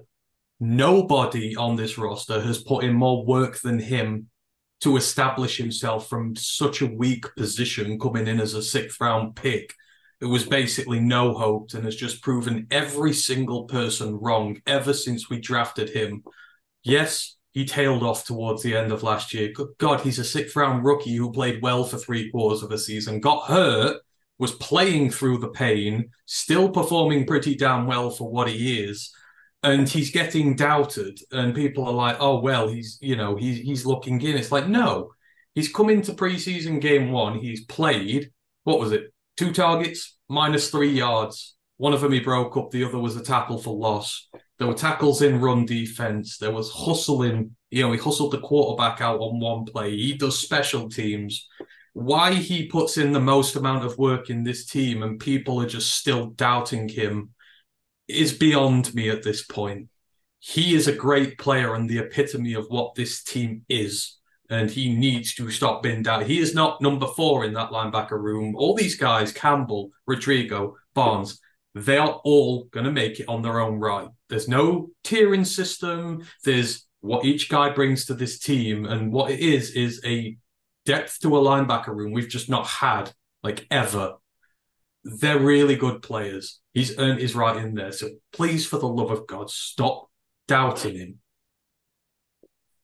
Yeah, fair. Right. I'm going to move it on now to the press conferences in the last 7 days, which include the post-game presses after the game against the Giants. I just want to take this opportunity to say if you guys are enjoying the content, please don't forget to show us some love with the super chats and the subscriptions and all that good stuff, or just throw us a like and a rating and a review on your podcast provider. Be good enough for me. Right. Press conferences, August 8th, so going back 6 days now. We got Dan Campbell in the building saying he's looking for competing in the joint practices at hello. Why have I missed out completely talking about training camp in itself? I'll do press conferences in a second. Training camp, joint practices day 1, same day, August 8th. So on offense, no Jonah Jackson with injury or Frank Ragnow with family. Glasgow and Awashik and Paolo split reps to replace them. Brad Cecil, the backup centre, came into the second team as Glasgow came up to the first, but he botched 2 handoffs to Sudfeld and he was pulled immediately, which is sad to hear. Amon St. Brown beat Deontay Banks, the first round rookie. First round? Yep. Yes, first round rookie for a huge game on the very first play of the one-on-ones, and he won every rep seen by Jeremy Reisman. I should note that these are all taken from Pride of Detroit. Go and read the full review if you want. I am just summarizing these. Also said that Dylan Drummond had a really big day with some great routes and reaction catches, including having to go and get one from a couple of yards behind him. Gibbs scored 2 touchdowns in red zone drills and did well on 11-on-11s. Darren Paolo, unfortunately, in that first team split reps, along with Arashika, he gave up a sack to Dexter Williams in red zone drills. On defense, Barnes was repping more with the ones and Campbell dropped down to a bit more with the twos. Branch played with the ones, which shifted Chauncey Gardner-Johnson back to safety, and Walker repped entirely with the twos.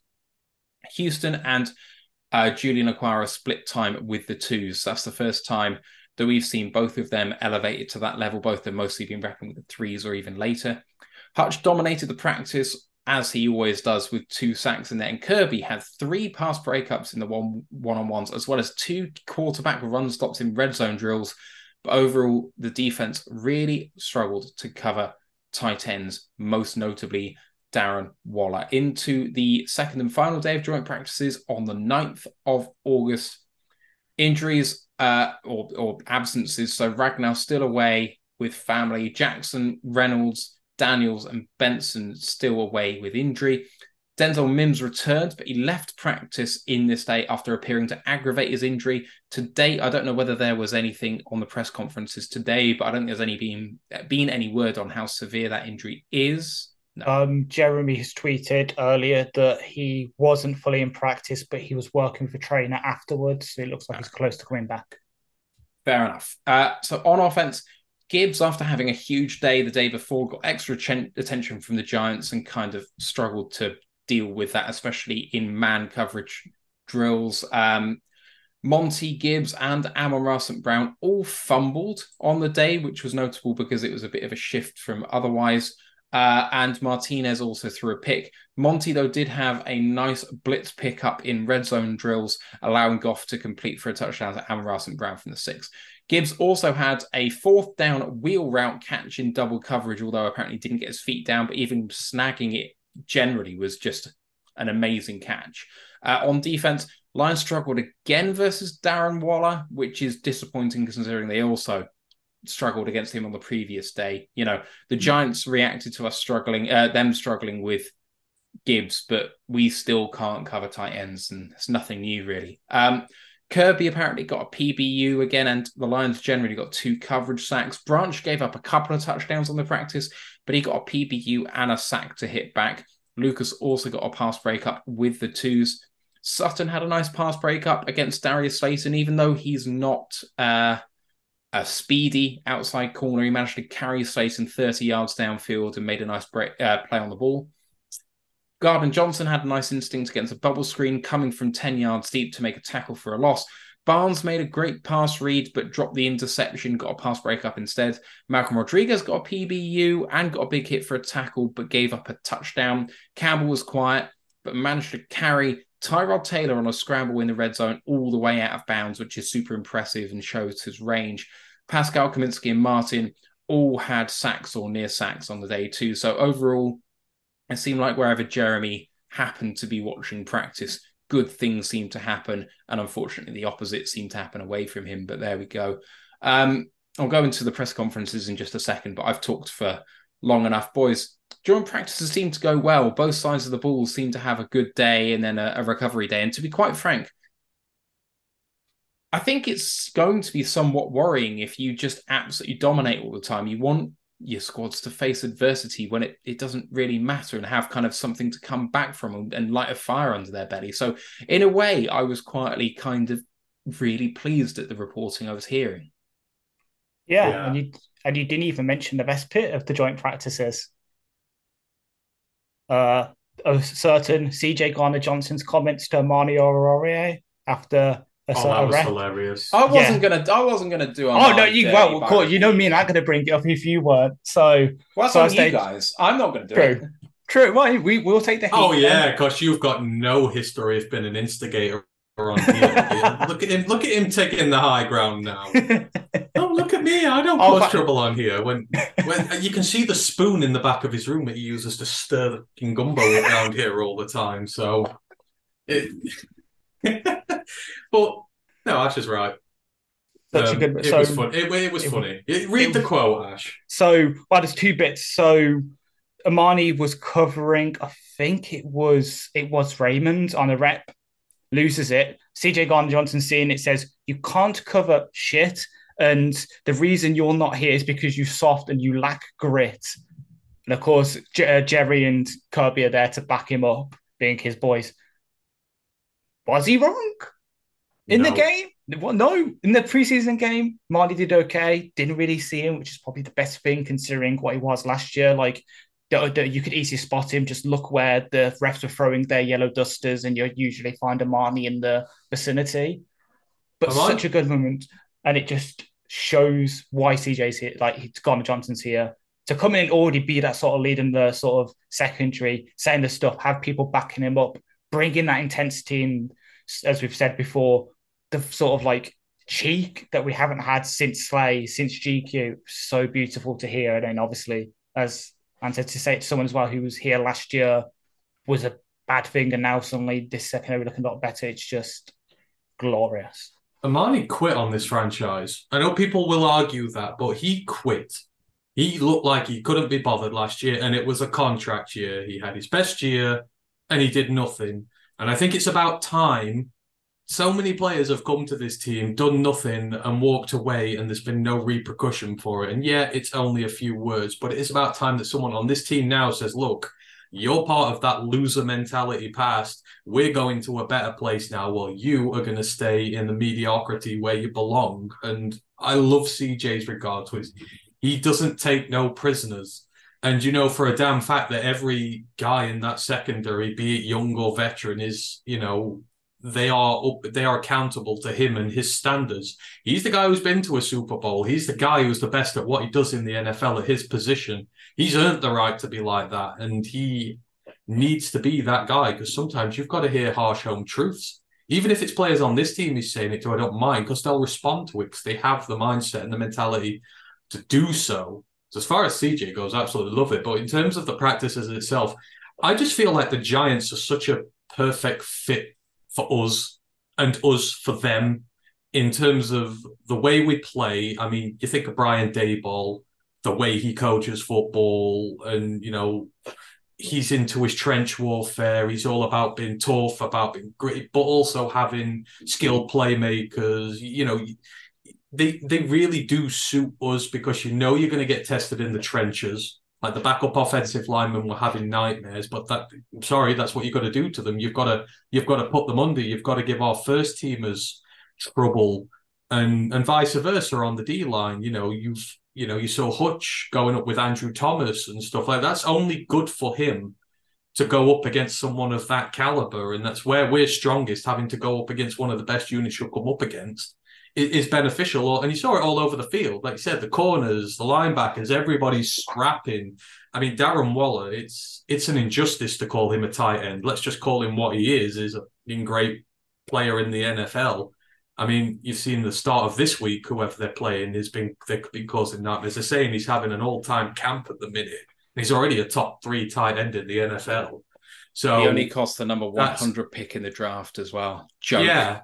That was because he had substance abuse stuff coming out of college. Yeah. No. I didn't mean that. I meant the trade from the Raiders. He pissed the coach off, so he got traded for a late 3rd round pick. It's a joke. Yeah. The Giants went from Kadarius Toney straight to Darren Waller, because it was the Toney pick they got from the Chiefs that they used to get Waller. Yeah, and it's stupidly good value, but like I say, your team is going to be better after that in the week. And I think you saw it during the game. You know, all these guys desperate to go out there and prove a point. And I know it's against the seconds and that, but you want teams who are physically going to test you and make you better.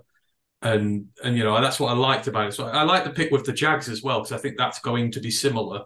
They are also stacked along both lines, really. I mean, the offensive line's taken a bit of a knock this year, but they're still going to be a team who's going to punch you in the face, and we're going to be better for having done it. So Yeah, I liked camp, and like as I say, we did show that little bit of an edge sometimes because I think we are a better team than them, and I think overall we just about won it to where I want us to be at, and we're a better team. So I enjoyed the week. I'm not gonna lie, and the injuries which were minimum, so always a bonus.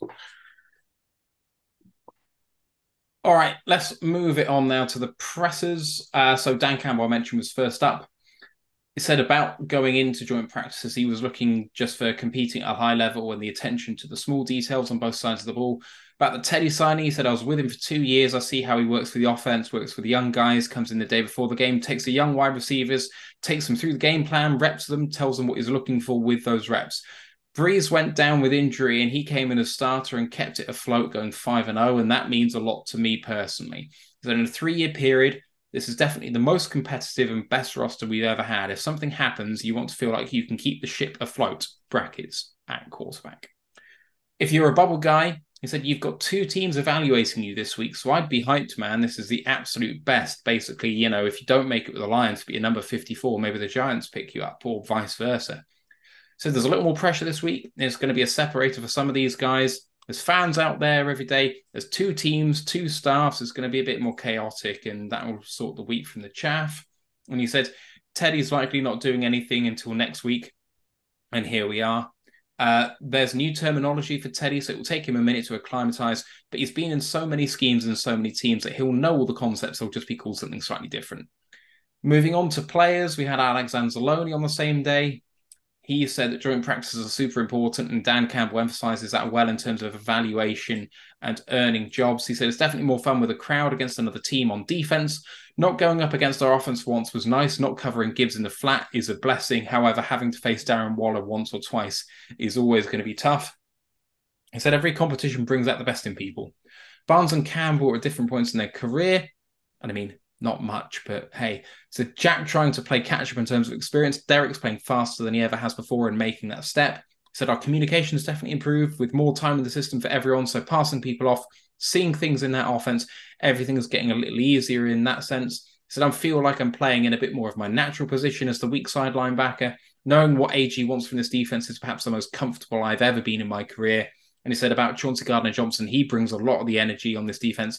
Played with him in Florida, at the Saints, and now here. He gets everyone in the right mindset. I'll stop there. Dan Campbell and Alex Anzalone. I mean, Dan just continues to impress every time he gets in front of that podium. He can't not be himself. But Anzalone, I thought, was just very refreshing too. You know, he clearly speaks very well, articulates exactly what he wants. You can see why the team regard him as a leader on this team. Yeah, and not to spoil too much of what I put in the Discord, but we found out why Teddy was likely not doing anything till this week, since he recently welcomed a second son. So congratulations to Teddy for having the baby. Hope everything goes well with that.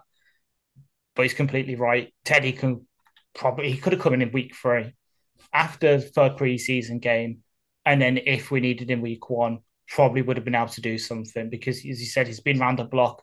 He's done it with the Vikings. He's done it with the Saints. He's done it with the Dolphins. He's been in so many different systems.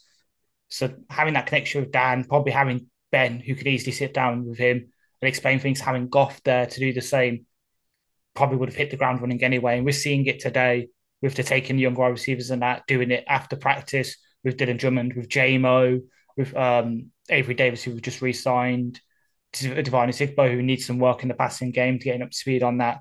We're seeing that already. And then with AA as well, I can see him, obviously him being glad not to have a cover Gibbs in the flat anymore. I bet any linebacker will say that because Gibbs will absolutely break your ankles, as we saw with Bobby Orukariki. And then him playing in his more natural position with like side of a linebacker, I do have to agree. Like, we love AA to bits, but the Mike in our scheme is more like the sort of run defending guy, while the Will scrapes around and does a bit more of the coverage and the sort of outside zone stuff. So that does, in my opinion, fit AA a bit better. While someone like Campbell, who is the bit more stocky, big, run stopping linebacker, it does fit him a bit more.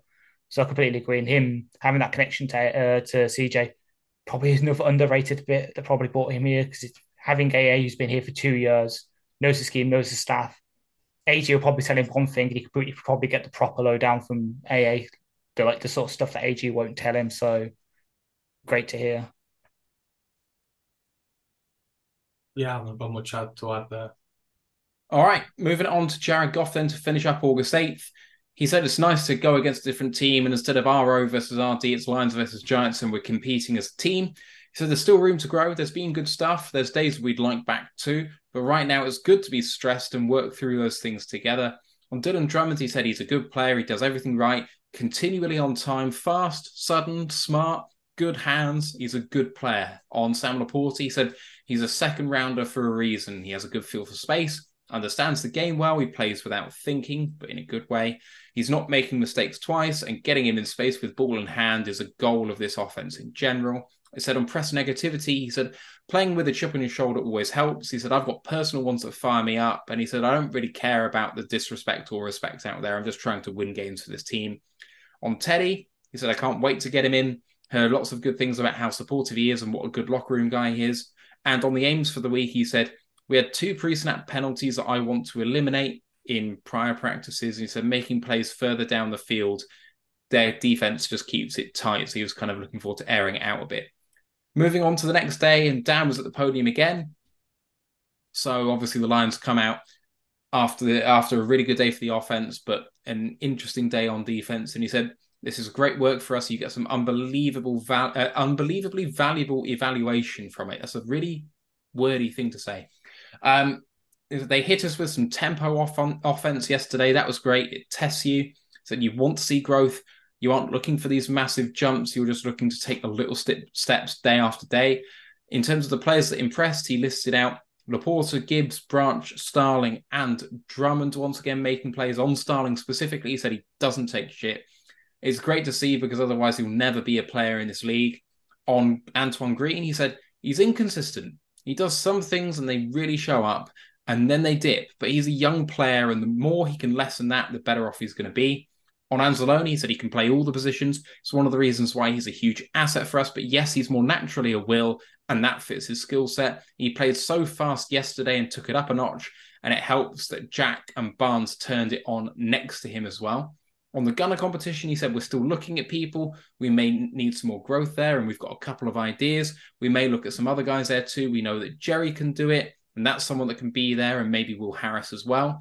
But we need growth from Starling and Green. These wide receivers, they've got to be able to take that gunner job. On the joint practices, he said they're comparable to the level that was shown against Indianapolis in the previous year in terms of competitiveness. He said the competition was great last year, and the intensity will go up again today in the second day. He said it's a tug of war. You just keep competing and see who gets the best of whom each day. On Chauncey at safety, he said he's a highly instinctive player, an excellent communicator, and you see the growth of him. And he's elevating Kirby as well. So Tracy's competing as well. He's very much in the competition. On Hutch, he said he's got more in the toolbox. He was already confident, but he's grown in that regard. And his game has elevated. He's got a counter, a bull rush, a spin move. He's violent. He can shed in the run game, sets the edge, has a high motor. He's taken it up a notch. And that's what you want to see. On Levi, he said he's growing. Being able to just play football, this is the longest we've ever had him without injury, I feel like, in consecutive practices, and he's just playing football, getting used to it, and I see growth. He's getting better. He's in a good spot just to keep growing. On Barry's statue, which got revealed last week, no, it was going to get revealed before game 1, but it was announced it was going to get revealed. He said, he's the GOAT, man. And to be able to stand with him, talk with him, he's the most notable face of the franchise, and it's an honor. It's great what they're doing with the statue, and he's just such a humble guy, and the guys in the locker room can see that, and it's just great to have him around the team. On James Houston, he said, in base, they're trying to play him at the Sam, and Charles is playing at that position at such a high level, and he's locked in. For Houston, it's all a mental thing, and it's consistency for him as well. He makes some plays, but then he dips. We'll keep working on it with him. And he is working on it, but it's still early. We expect him to continue to grow. I think he's handling it well. We've had discussions with him about things that he needs to think about, and he's working on those, and he understands that he's in a competition. And he said, I am who I am. They are who they are. I don't have to preach high energy. I want us to focus on the details of what we do, the discipline, and then just let them go and do what they do. When you get the right guys in, you don't need to preach energy because they bring it themselves. It was a long press conference with a heck of a lot of detail in there on a lot of different players. So I'll stop there. Boys, Dan gave a lot more on this one in particular, on Levi, on Hutch, on Barry, on Houston, on himself, on Gardner Johnson, the joint practice in general, on Alexander Loney, Antoine Green, the players who impressed in the previous day, and Laporta, Gibbs, Branch, Starling, and Drummond. I mean, it's a wealth of knowledge. And what did you take away from it? I mean, I think the biggest takeaway out of all of this is he's not unhappy with anything in regards to the way this team's doing. Like, there's a lot of praise being sung out there and that. But then when it comes to players who are having struggles, he talks about Antoine Green, he talks about Houston, but is always caveated with these guys are getting better. They're facing hurdles. It's taking time to get over them, but they're getting to where they want to. So it's no one's slacking. Everybody's working hard. He's impressed with a lot of what he's seeing. And I don't know, I just feel like his overall demeanor recently has been a lot happier. In those first 2 years, it was tough for him in parts. In big parts, you could see him getting very emotional. You could see it was tough sometimes. And this year, he just looks a lot happier. When he's talking about these guys, he speaks with such passion. He speaks with, such energy. And it's like, I think these guys are vibing off it. I get the feeling that, like, no one's letting him down. Everyone's doing what he expects them to do, and they're all working really hard at it. And, that's what I take away from all these. And it's great, really. That's what you want. You want everybody to be in this competitive environment and to carry on growing and that. So, yeah, that's what I took away from it the most. He seems very happy at the minute. Yeah, not much more to add except for, Barry, if you're still in the UK and you're still available, you know where to find us. Come join us. Oh, I was so prepared to just pop down to London and say hi. If he was like, yeah, for my UK fans, I'll be here. Unfortunately, never came to fruition. It's the guy, you know what he was like with the ball in his hand? He's very elusive. You can never find him. Right. Let's move it on. Couple more here. Pre-game, and then we've got the post-game stuff as well. So Taylor Decker, he said, whether it's a success in terms of the joint practices is down to each individual coach and what they wanted to see. But big picture stuff, how do you respond to playing a new team, the competitiveness, playing fast, IDing things? He said, nothing's out there different for me, despite the governor of Michigan being out there watching practice. He said, if watching people affected me, I shouldn't have this job. He said, the familiarity with the team is huge. The players are confident, but we can still be better. We're not going to stagnate. People rating us or not doesn't matter. We have to have a professional mindset. I remember him saying very much a similar thing actually in the spring as well, how like, I don't care whether we're meant to be bad or good. Let's go and do a job. He did say about the running back position, it's great to have a yin and yang. Not to say that David Montgomery doesn't have that big playability, but Gibbs has got the home run ability. It's a unique skill, and he's going to be a great player in this league. And on Colby Sawsdell, he said, we're throwing him into the fire a bit. That's a good thing. He's the personality type, I think, to rise to the challenge.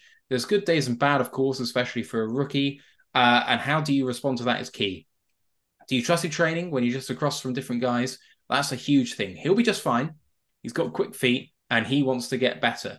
And just to finish up this day, Aleem McNeil came in. And what a guy Aleem is. He said, sharpening tools against a new opponent, someone different is great. There was a lot of violence being displayed. There was a lot we needed to clean up from yesterday. We were putting the pressure on. He said, I feel a lot better. I feel more free in terms of being a little bit of a lighter weight and having that rush ability. He said, it felt great going against another opponent, but it's just the beginning. And in terms of power, he said, I knew I hadn't lost any, and I can tell I'm quicker off the ball as well. On Broderick Martin, he said he's got his feet under him now. He understands what's going on, the why to what we're doing, and the technique is looking a lot better. And on Coach Scott, he said he's really helped the mental aspects of my game, the way he breaks it down so that we can fully grasp the concept and the why of what we're doing so that we can play faster. So Taylor Decker and Aleem McNeil, boys, I mean, Taylor is super consistent, not just as a pass blocker, but in his press conferences too, just preaching this professional mentality. And Aleem is talking big, but also just comes across like a super guy to have in that room. What did you make of it?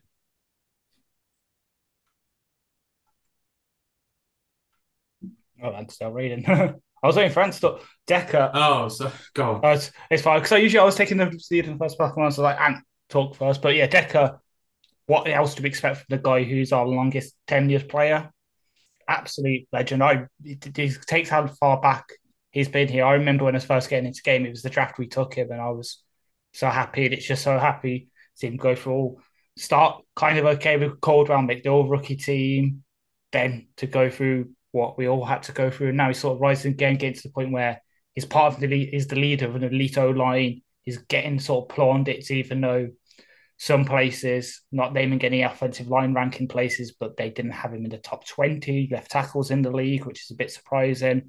But absolute legend. It was great to see him as well. I know it's not mentioned in the press conference, but he's a good talk, and you saw it where him and his wife were on Danny's Off the Record podcast earlier this year.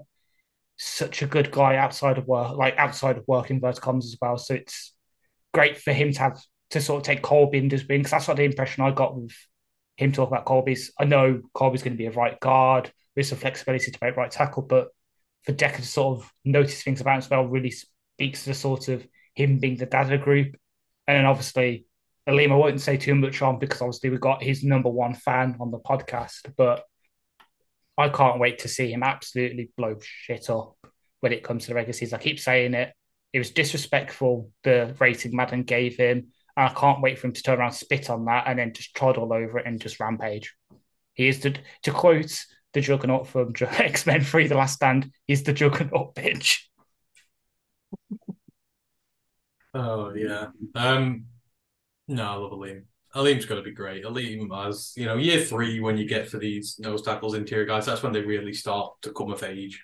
They sort of work out what they need. It's like him. He's worked out. He just needs to trim down a little bit, get that little extra yard. And you get that when you've had your years in the league. You figure what you're good at, what you're bad at, what you need to improve. And he's going to have a big year. But, he mentions Broderick again there. And, we got a bit of pushback after we did the Broderick video when we said, oh, look, just how good this guy could be early. And, every time I hear people talk about him, it's similar to a few of the other bits you hear in there. It's that, there are issues for him to work on, but he's figuring them out very quickly and he's putting in a lot of work to do so. And I don't think that his timeline is going to be as long as some people think it's going to be until he's in the league, making plays and getting some significant reps in the interior of that line. And, you kind of get excited for the prospect of them too. And then you add Levi in there as well as like this real young core of DTs who you're going to build around for years to come, hopefully, if Levi can stay healthy in regards to what they offer you. Broderick offers you that against the run, a big, firm anchor presence in the middle of that line. Aleem does as well, but at the same time, he's very athletic when it comes to getting the running backs and making those plays. And then Levi just collapses in the pocket. It's a nuanced, varied group of DTs. And you think, this is pretty much going to be a good unit. But, Aleem will be the guy who sees Broderick the most. And again, you hear about him every time, and it's like, you can tell they're being super cautious. They're saying the pads are too high, this technique he needs to work on, etc., etc. But at the same time, you can't help but, they can't help but admire him for the way he is going about his business. So, that room just excites me a lot. I know we've not a bona fide superstar in there, but we have very highly talented young guys who are ready to be a superstar. So I'm looking forward to that pairing immensely. I'm not going to lie. And as for Taylor, Taylor deserves this. Taylor deserves to be part of an elite O-line and play well. Because like I say, he has gone through a lot of crap here. And yeah, a lot of us have doubted him over the years as well. And he's proved everybody wrong. And, he deserves this success. Hopefully we do something big this year for him. Moving on to the post-game pressers now. Dan Campbell started us off and he said it feels good to win. Guys came out, we cut it loose, simple game plan. We knew what we were facing and the young guys came out. The vets that were there did a great job too. On Maurice, he said he's got that ability, an outstanding return. He broke a few tackles and had some great blocks in front of him. It's what we preach all the time. On the defensive line performance, he said you could feel it. It's nice to see the Acquira brothers crush the can. All in all, we created enough to create some problems for them on offense. I'm hoping on tape review it will point to good fundamentals. On Jameson, he said he doesn't need that big box score. He doesn't need 10 catches for 160 yards and 2 touchdowns. He said, I just wanted to get him lined up, see that urgency, the route definition and detail and finish. For the most part, he did that. He was in it, he cut it loose. It's not perfect, and we've got stuff to clean up across the board, but I came out feeling positive about him. I wanted him with Nate so that when Nate came out, he came out. And this is step one for him. With no preseason or camp last year, we'll get him ready for Jacksonville and he'll play there too. You can tell how hyped he gets with his teammates, man. And it doesn't surprise me how hyped he got for Maurice Alexander when he finished off that big kick return, punt return even. He said about Nate, if I don't completely move the spreadsheet while I'm talking about it. Anyway, here we go. On Nate, he said, was getting hit for the first play interception, and it was a miscommunication on the snap, and I put that down to us as coaches. So there's something along the lines of they weren't going to snap it, but it got snapped anyway. So I wonder whether that was going to count as a negative against Pierce Baker before he got injured anyway, but never mind.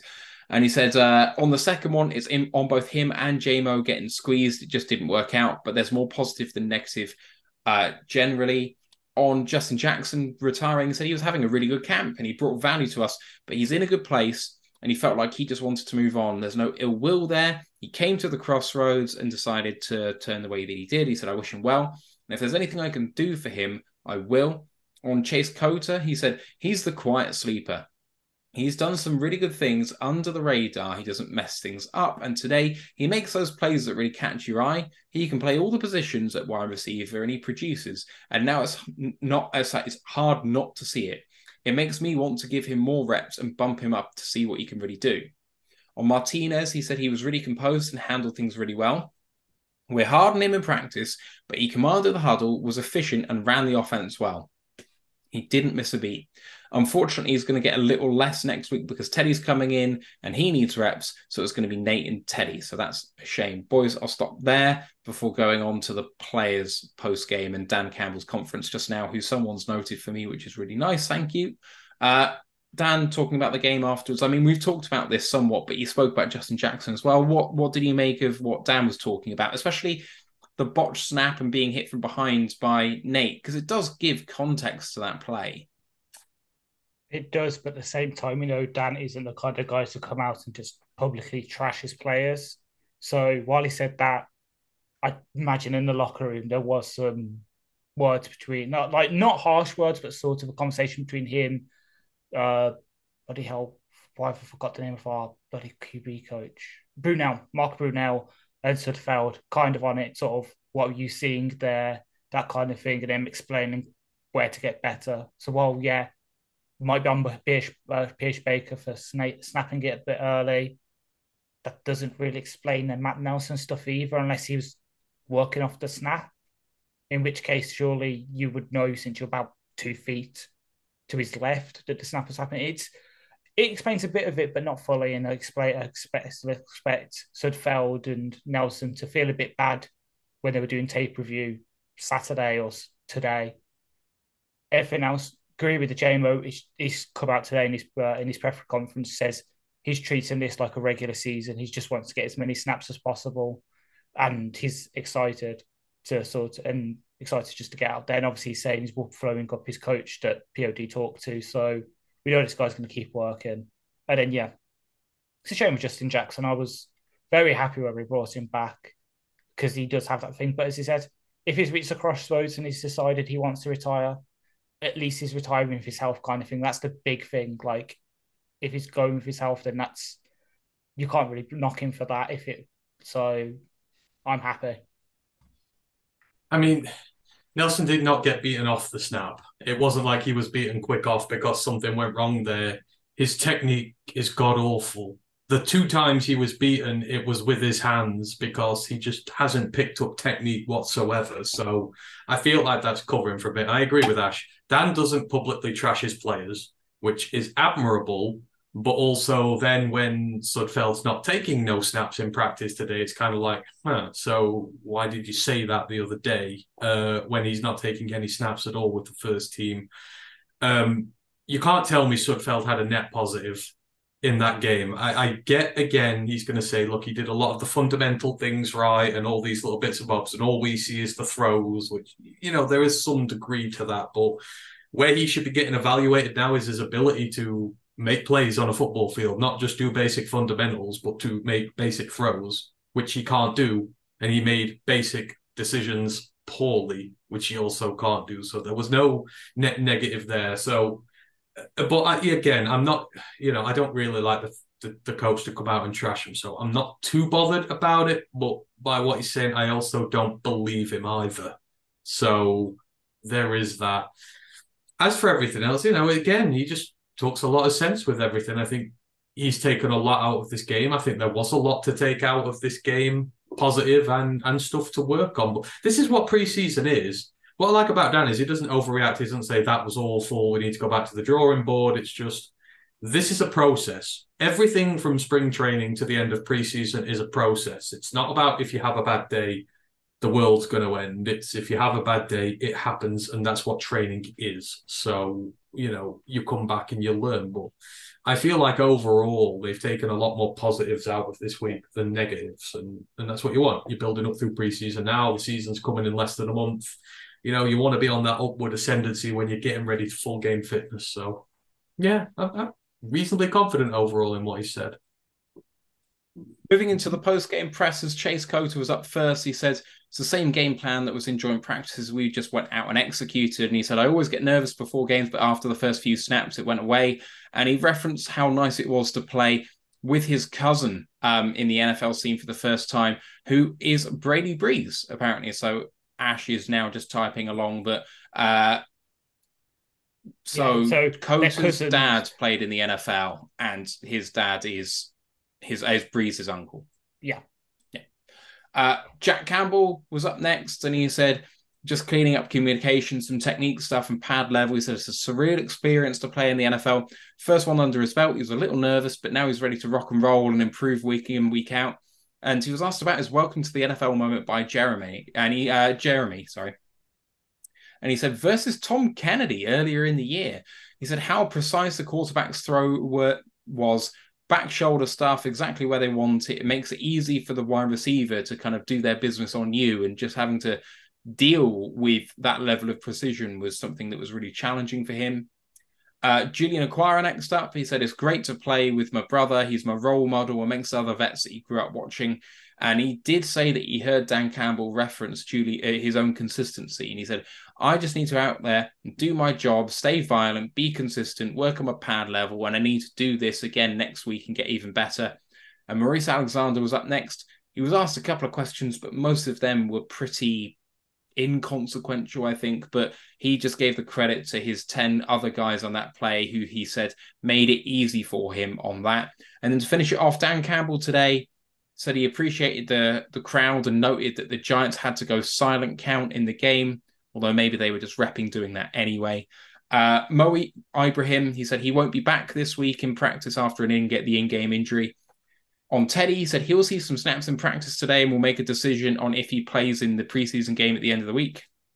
And on the new deal for Khalif Raymond, he said he's a self-made man. It's a credit to him. He embodies what we're all about. He's one of our guys. So, thoughts, boys, on the post-game pressers and Dan Campbell just now today?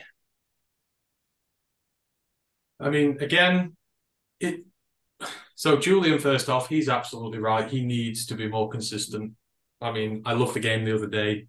I hold my hand up, he's had a good one, but his issue has always been his consistency. If he comes out and has a dud against the Jags now, then I'm back to cutting him. You've got to, build on this. You need to be ready for the season. You need to be ready to contribute. And you know what? We all want to see them two together playing. You want to see Julian and Romeo on each edge, coming in, crushing the can, so to speak. And you want that depth on your team. So it's good that he knows where he's at. He's healthy for now, which is good. He's playing well, which is good. Can he combine them both for the rest of it? We will see. But hopefully he can. For Cota, I was just really glad for him. He looked like he enjoyed himself in that. I think, the pressure's off a bit now. Obviously, he's still got a lot of work to do, but the fact that he's gone out there and done it, and he knows he can do it, that'll alleviate a lot of stress. He'll get some more targets now. We'll see how he does next week. And then, it's outside of that, it's just been good. The players looked happy, and again, it's just the theme of this game. I think a lot of satisfaction, a lot of realization there's still a lot of work to do, but overall they had a really good week. Yeah, completely agree. It's interesting to hear sort of to get to peek behind the curtain with the welcome to the NFL moment for Jack Campbell. And it does kind of make sense. I know we've harped on this a lot, but him having the perfect RAS doesn't really show him tapes of someone like a precise route runner like Kennedy is the kind of person to sort of put him in stitches kind of thing. But it's great to see, well, here that he's learned from that and he's going to improve in coverage because he's really good in coverage Friday night. Really impressed by him. Julian, great for him to play with his brother. Showed out here, but as you say, we keep saying it's the consistency now. If he shows it next week and the week after, and he does some stuff on special teams, maybe, but he's really got to beat out Houston to make it for this roster, as we said, because our front six in terms of the defensive ends are pretty much set with Hutch, Charles Harris, Pascal Kamish, and then Romeo's. We've got five there, and then Houston is the six. He's really got to make the argument to keep him over someone like Anthony Pittman or Savion Smith, someone who does stuff on special teams. That's really where he's got to work. And then just Dan today, I was on the put those things I was listening. Again, great talk, like great to hear from him. The Leaf, you can almost hear him getting a bit emotional talking about Leaf. He is really one of those guys that proves what this regime is about, as he says. And then obviously him thanking the crowd because it's weird. Well, weird in terms of in a good way that we were so good that the Giants had to go to a silent count. This is something that you expect when we play in Lambeau. We have to go to a silent count during the regular season for it to happen to the Giants during week one of the preseason.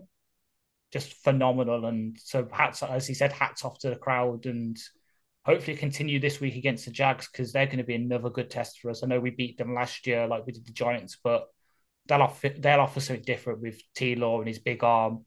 Calvin Ridley, who's a wide receiver one with chip on his shoulder, something to prove after he was the first casualty in the NFL gambling thing. And now obviously we've got JMO. And so it's going to be a good test again for us and him to go up against Doug Peterson, someone who's won a Super Bowl, is respected around the NFL. Dan to sort of match minds against him and play that chess match is going to be great to see. Yeah, so that is it for the roundup for the presses. We did have one question come in, and if you guys have any other questions, please don't forget to throw them at us now before we wrap up because we've been going for a while here. Mike the Marine asking a question about the wide receivers because of how good some of the depth guys have been doing. He said, would you mind keeping wide receivers Cota and Drummond on the roster along with St. Brown, Leaf, Reynolds, and JMO? I mean, JMO doesn't have to be a decision until week 8. So that decision is somewhat deferred.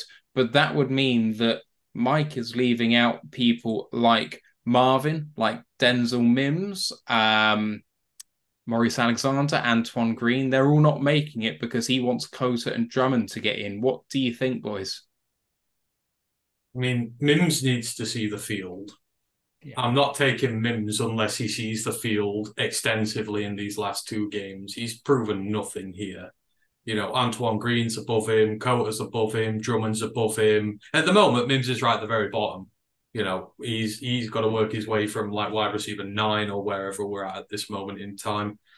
It depends. I need to see more at this moment in time because I'm not willing to cut Antoine Green at all. I want him on the roster, but at the same time, if Drummond and Cota both earn a spot on there, I don't really want to lose them either. But you've got to make room for Marvin. You've got to have a vet in the room, like a good high-level vet in the room, which Marvin is, and we just don't have in anybody else at all. So maybe it's going to be the case, if JMO's not here for 6 weeks, you will take Marvin, you will take 2 of those 3 in Green, Cota, and Drummond as well, and you can hopefully stash the other one and then, you know, work with them guys for the first 6 weeks. But if Cota and Drummond earn it, yeah, take them. Undrafted free agents have come onto this team and made themselves big parts. You can't be scared to do that, especially if guys on the main team are not doing it. But, you know, this won't matter when we trade for Mike Evans, you know, so, you know, hypothetical. I mean, since you just kind of brought it up, sorry to break your heart, Ant, after our discussion earlier, but Zeke has just signed for the Patriots. So there's your dream RB3 gone. He's gone to another team, unfortunately. I've not said a word about Zeke. No, he's just pulling your leg because of what he said earlier, and our reaction was one of disgust. So yeah, he's gone where? Patriots. Patriots. 6 hang on. Up to 6 mil was the wording. Yeah. Quirky Zerky just said on the wide receivers, he thinks Amon and Brown, Khalif, Jamo, Reynolds, and Marvin are the safe 5. Of course, as I said before, Jamo's being deferred. So depends whether you want to keep 5 or 6. But there's a safe 4 in there, at least on the 53 cut down day. So he's postulating that it's a battle for maybe 1 or 2 spots between Cota, Mims, Drummond, and Green. And I think you've got to throw Maurice in there because of that return and that upside he does bring. But I would say he's the last of those people for me. Yeah. Yeah. And there was also a question about running back 3. I mean, we've just got so many of them right now. I really do think that Reynolds is entrenched there because he was before the injury. And so you've kind of got to unseat him. And I don't see anyone really doing that. Do you, boys? I mean, you know what? The way I'm feeling right now about that is I'd just take 2 running backs and take an extra receiver. I don't really want to cut any of these receivers at the minute. So if there's a place where you can cut otherwise, because I'm going extra on DTs as well. So I don't know. This is where Kabinda comes in, and everyone's forgotten about Jason. But, if you can have a guy who can be a receiver of sorts and can run the ball in the back and work out the backfield. Because, I mean, if Gibbs and Monty get their recommended workloads, you only need a Kabinda type after them to sort of come in and do cleanup reps and stuff like that. So that's where he gets a shot in, and then you sort of work out a bit of the issue at receiver as well. So it's tough, but it's whoever does well out, whoever the 2 or 3 best guys are in preseason out of the big group of them goes. I think it's as simple as that. And at the minute, they say it's between Mims, Green, Drummond, Cota, all these guys fighting for a few spots. But I don't know. Maybe you do need to see Marvin a bit. Maybe you do need to put some of those in. I mean, I guess Josh Reynolds is dead to the world now. I mean, was Reynolds in that initial group? Yes, he was. Yeah. I mean, maybe you're going to have to put some of these guys in. And maybe we know what Reynolds can do, but I don't see. I don't know. I don't feel like he deserves to be a lock who doesn't deserve to have to go through preseason. I feel like he's not that secure on the roster that he gets a free pass at this. No, I agree. But I think he's had a quietly solid camp. But the trouble is, if Cota and Drummond both ball out, and one of Mims or Green does as well, and you've got 3 very talented guys who are fighting for that roster spot there, and then you've kind of got Reynolds who's been sat there doing nothing and isn't a lock on the road, then you've got a problem because you're potentially sending away a guy who will be really good on your roster, especially at the depth positions, and you're kind of putting one through who's meh. And I don't know. It's tough. I think if this carries on, you need to see some of these fringe guys come in for 3 and sort of like say, right, we'll just remind you why these guys are not at our level. I mean, for me on the wide receivers, if Cota, Drummond, or Green don't make it, I mean, 2 of them were undrafted, and 1 of them might have gone undrafted if we didn't pick him up. So the only people I think that are going to pick these guys up are either the Giants or the Jags because they see what they like in joint practices. But I don't see the rest of the league picking these guys up because if they wanted to, they could have done that in the draft. But the thing is now, the league is also cottoning on to the fact that Brad Holmes is very good at this. 2 years ago, we have never been known as a team that can find small talent from these guys and get them into the team. If Cota balls out all preseason and we cut him, it's not going to be like, oh, the Lions are just cutting some bum, let him to get to the practice squad. It's like, hang on, the Lions, they're very good with these guys. And if they're playing well and, they don't really want to let them go, I don't think a lot of them will make it through waivers. It's all about the expectations to your team. People know that Brad's smart and people know this coaching staff is good. So you can't go by that. And these young receivers, if they hit, you're getting them on good deals they're good depth pieces for your team. You're not spending millions on some of these other guys who maybe give you sort of similar production either. We've got depth pieces at receiver. You've got Khalif on there.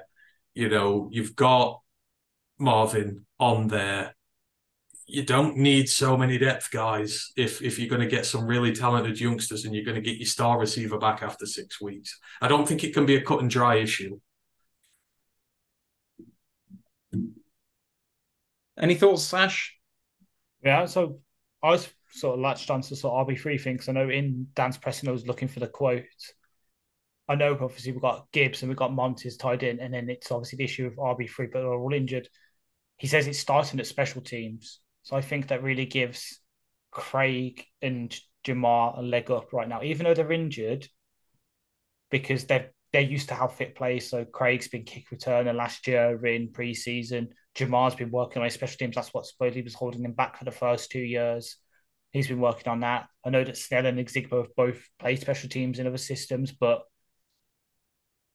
for me right now, Jamar and Craig offer the best of sort of being able to play at that RB3 spot and actually take snaps. Because like Jamar's done it with Pittsburgh in his rookie season. Craig, we've seen what he did the past couple of seasons as like the backup RB3. It's tough, like sort of balance, as we say, the balance between being able to play and do stuff and offense and also do the special teams. And it will have, as we keep saying, we have to cut good players. That's why Coat and Drummond to sort of go into sort of wide 5-6, I think they do have a chance of making the roster if they can shout in special teams. Sakota is on the coverage units. He's on kick and punt coverage units, graded averagely. Drummond, I know, took one kick and then was on the coverage units as well. I don't see Marv. Like, I know he's a veteran, he's got the back stuff. He doesn't really do that much on special teams. Nor does, I don't think Mims has done that much either. So I think special teams is going to be the thing that really allows the UDFAs to make their claims. So I could see Cota and Drummond being sort of 5 and 6 while JMO's out. And then when JMO comes back, it might be which one did more for me on special teams and offense. They're the ones that then go to the practice squad unless they absolutely bowl out. It's a hard decision and someone like Chicago or Minnesota signs them up because, let's be honest, they don't really have wide receivers. Like Chicago has DJ Moore, did really well in preseason, but Claypool hasn't really hit the heights of his rookie season, and Mooney's a good wide receiver too. That's it. They need someone else. Minnesota have Justin Jefferson, best receiver in the league, and that Justin Addison, who they've drafted, good receiver at Pitt, didn't so much at USC. They need someone else. So long story short, special teams. It comes out to special teams, as much as I probably hates to hear it because we want as many players that can play in offense and defense. It's going to be special teams that's going to be the deciding factor, and it's really a leg up for Dakota, for Drummond, and for Craig and Jamar right now. No, I don't disagree. That's what you get from those guys out there. But I've seen enough from Coker and Drummond to know they can take snaps in this team if they carry on. So I've no issue with that at all.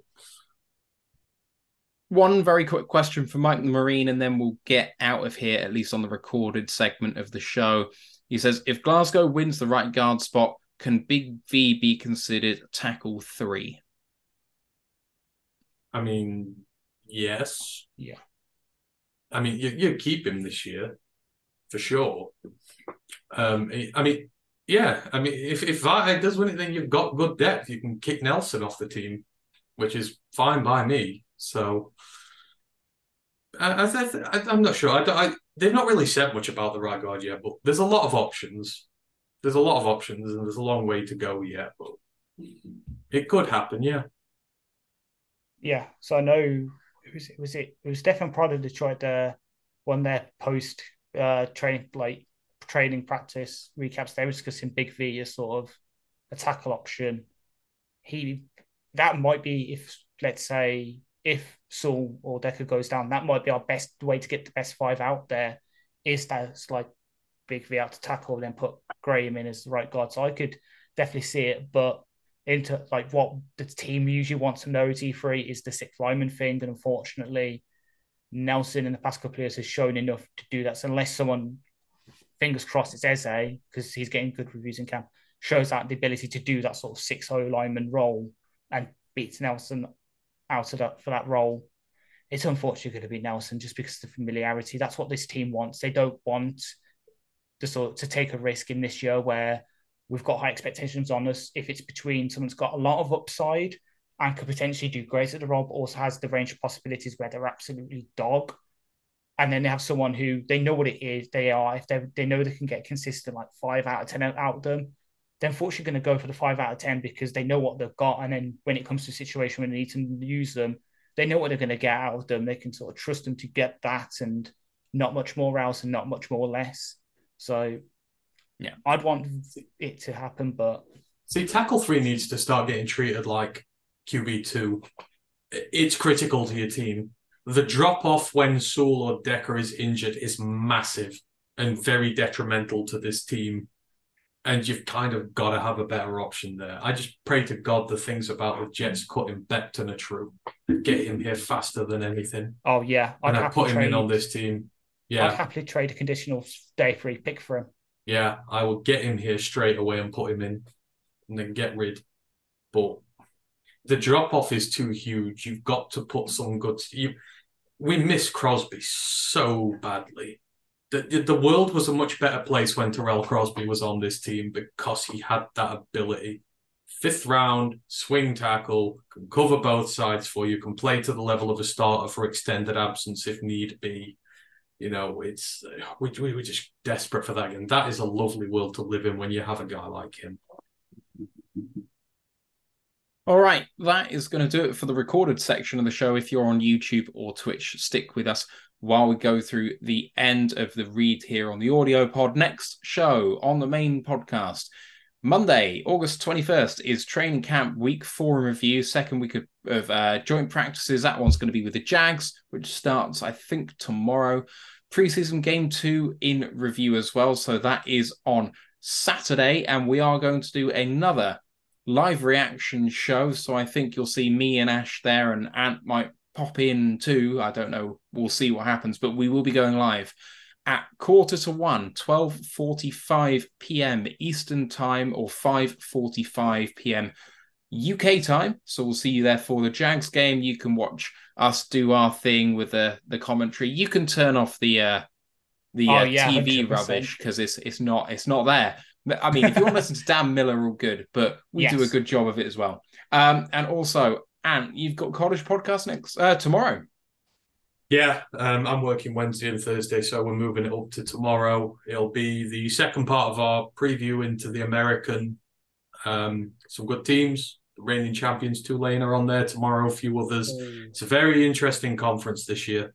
Some good deep sleep players, if you like, doing draft early. So, come check us out for that. And then we're really going to start digging into players and predictions and stuff for the season with that just around the corner. So, come join us tomorrow if you can.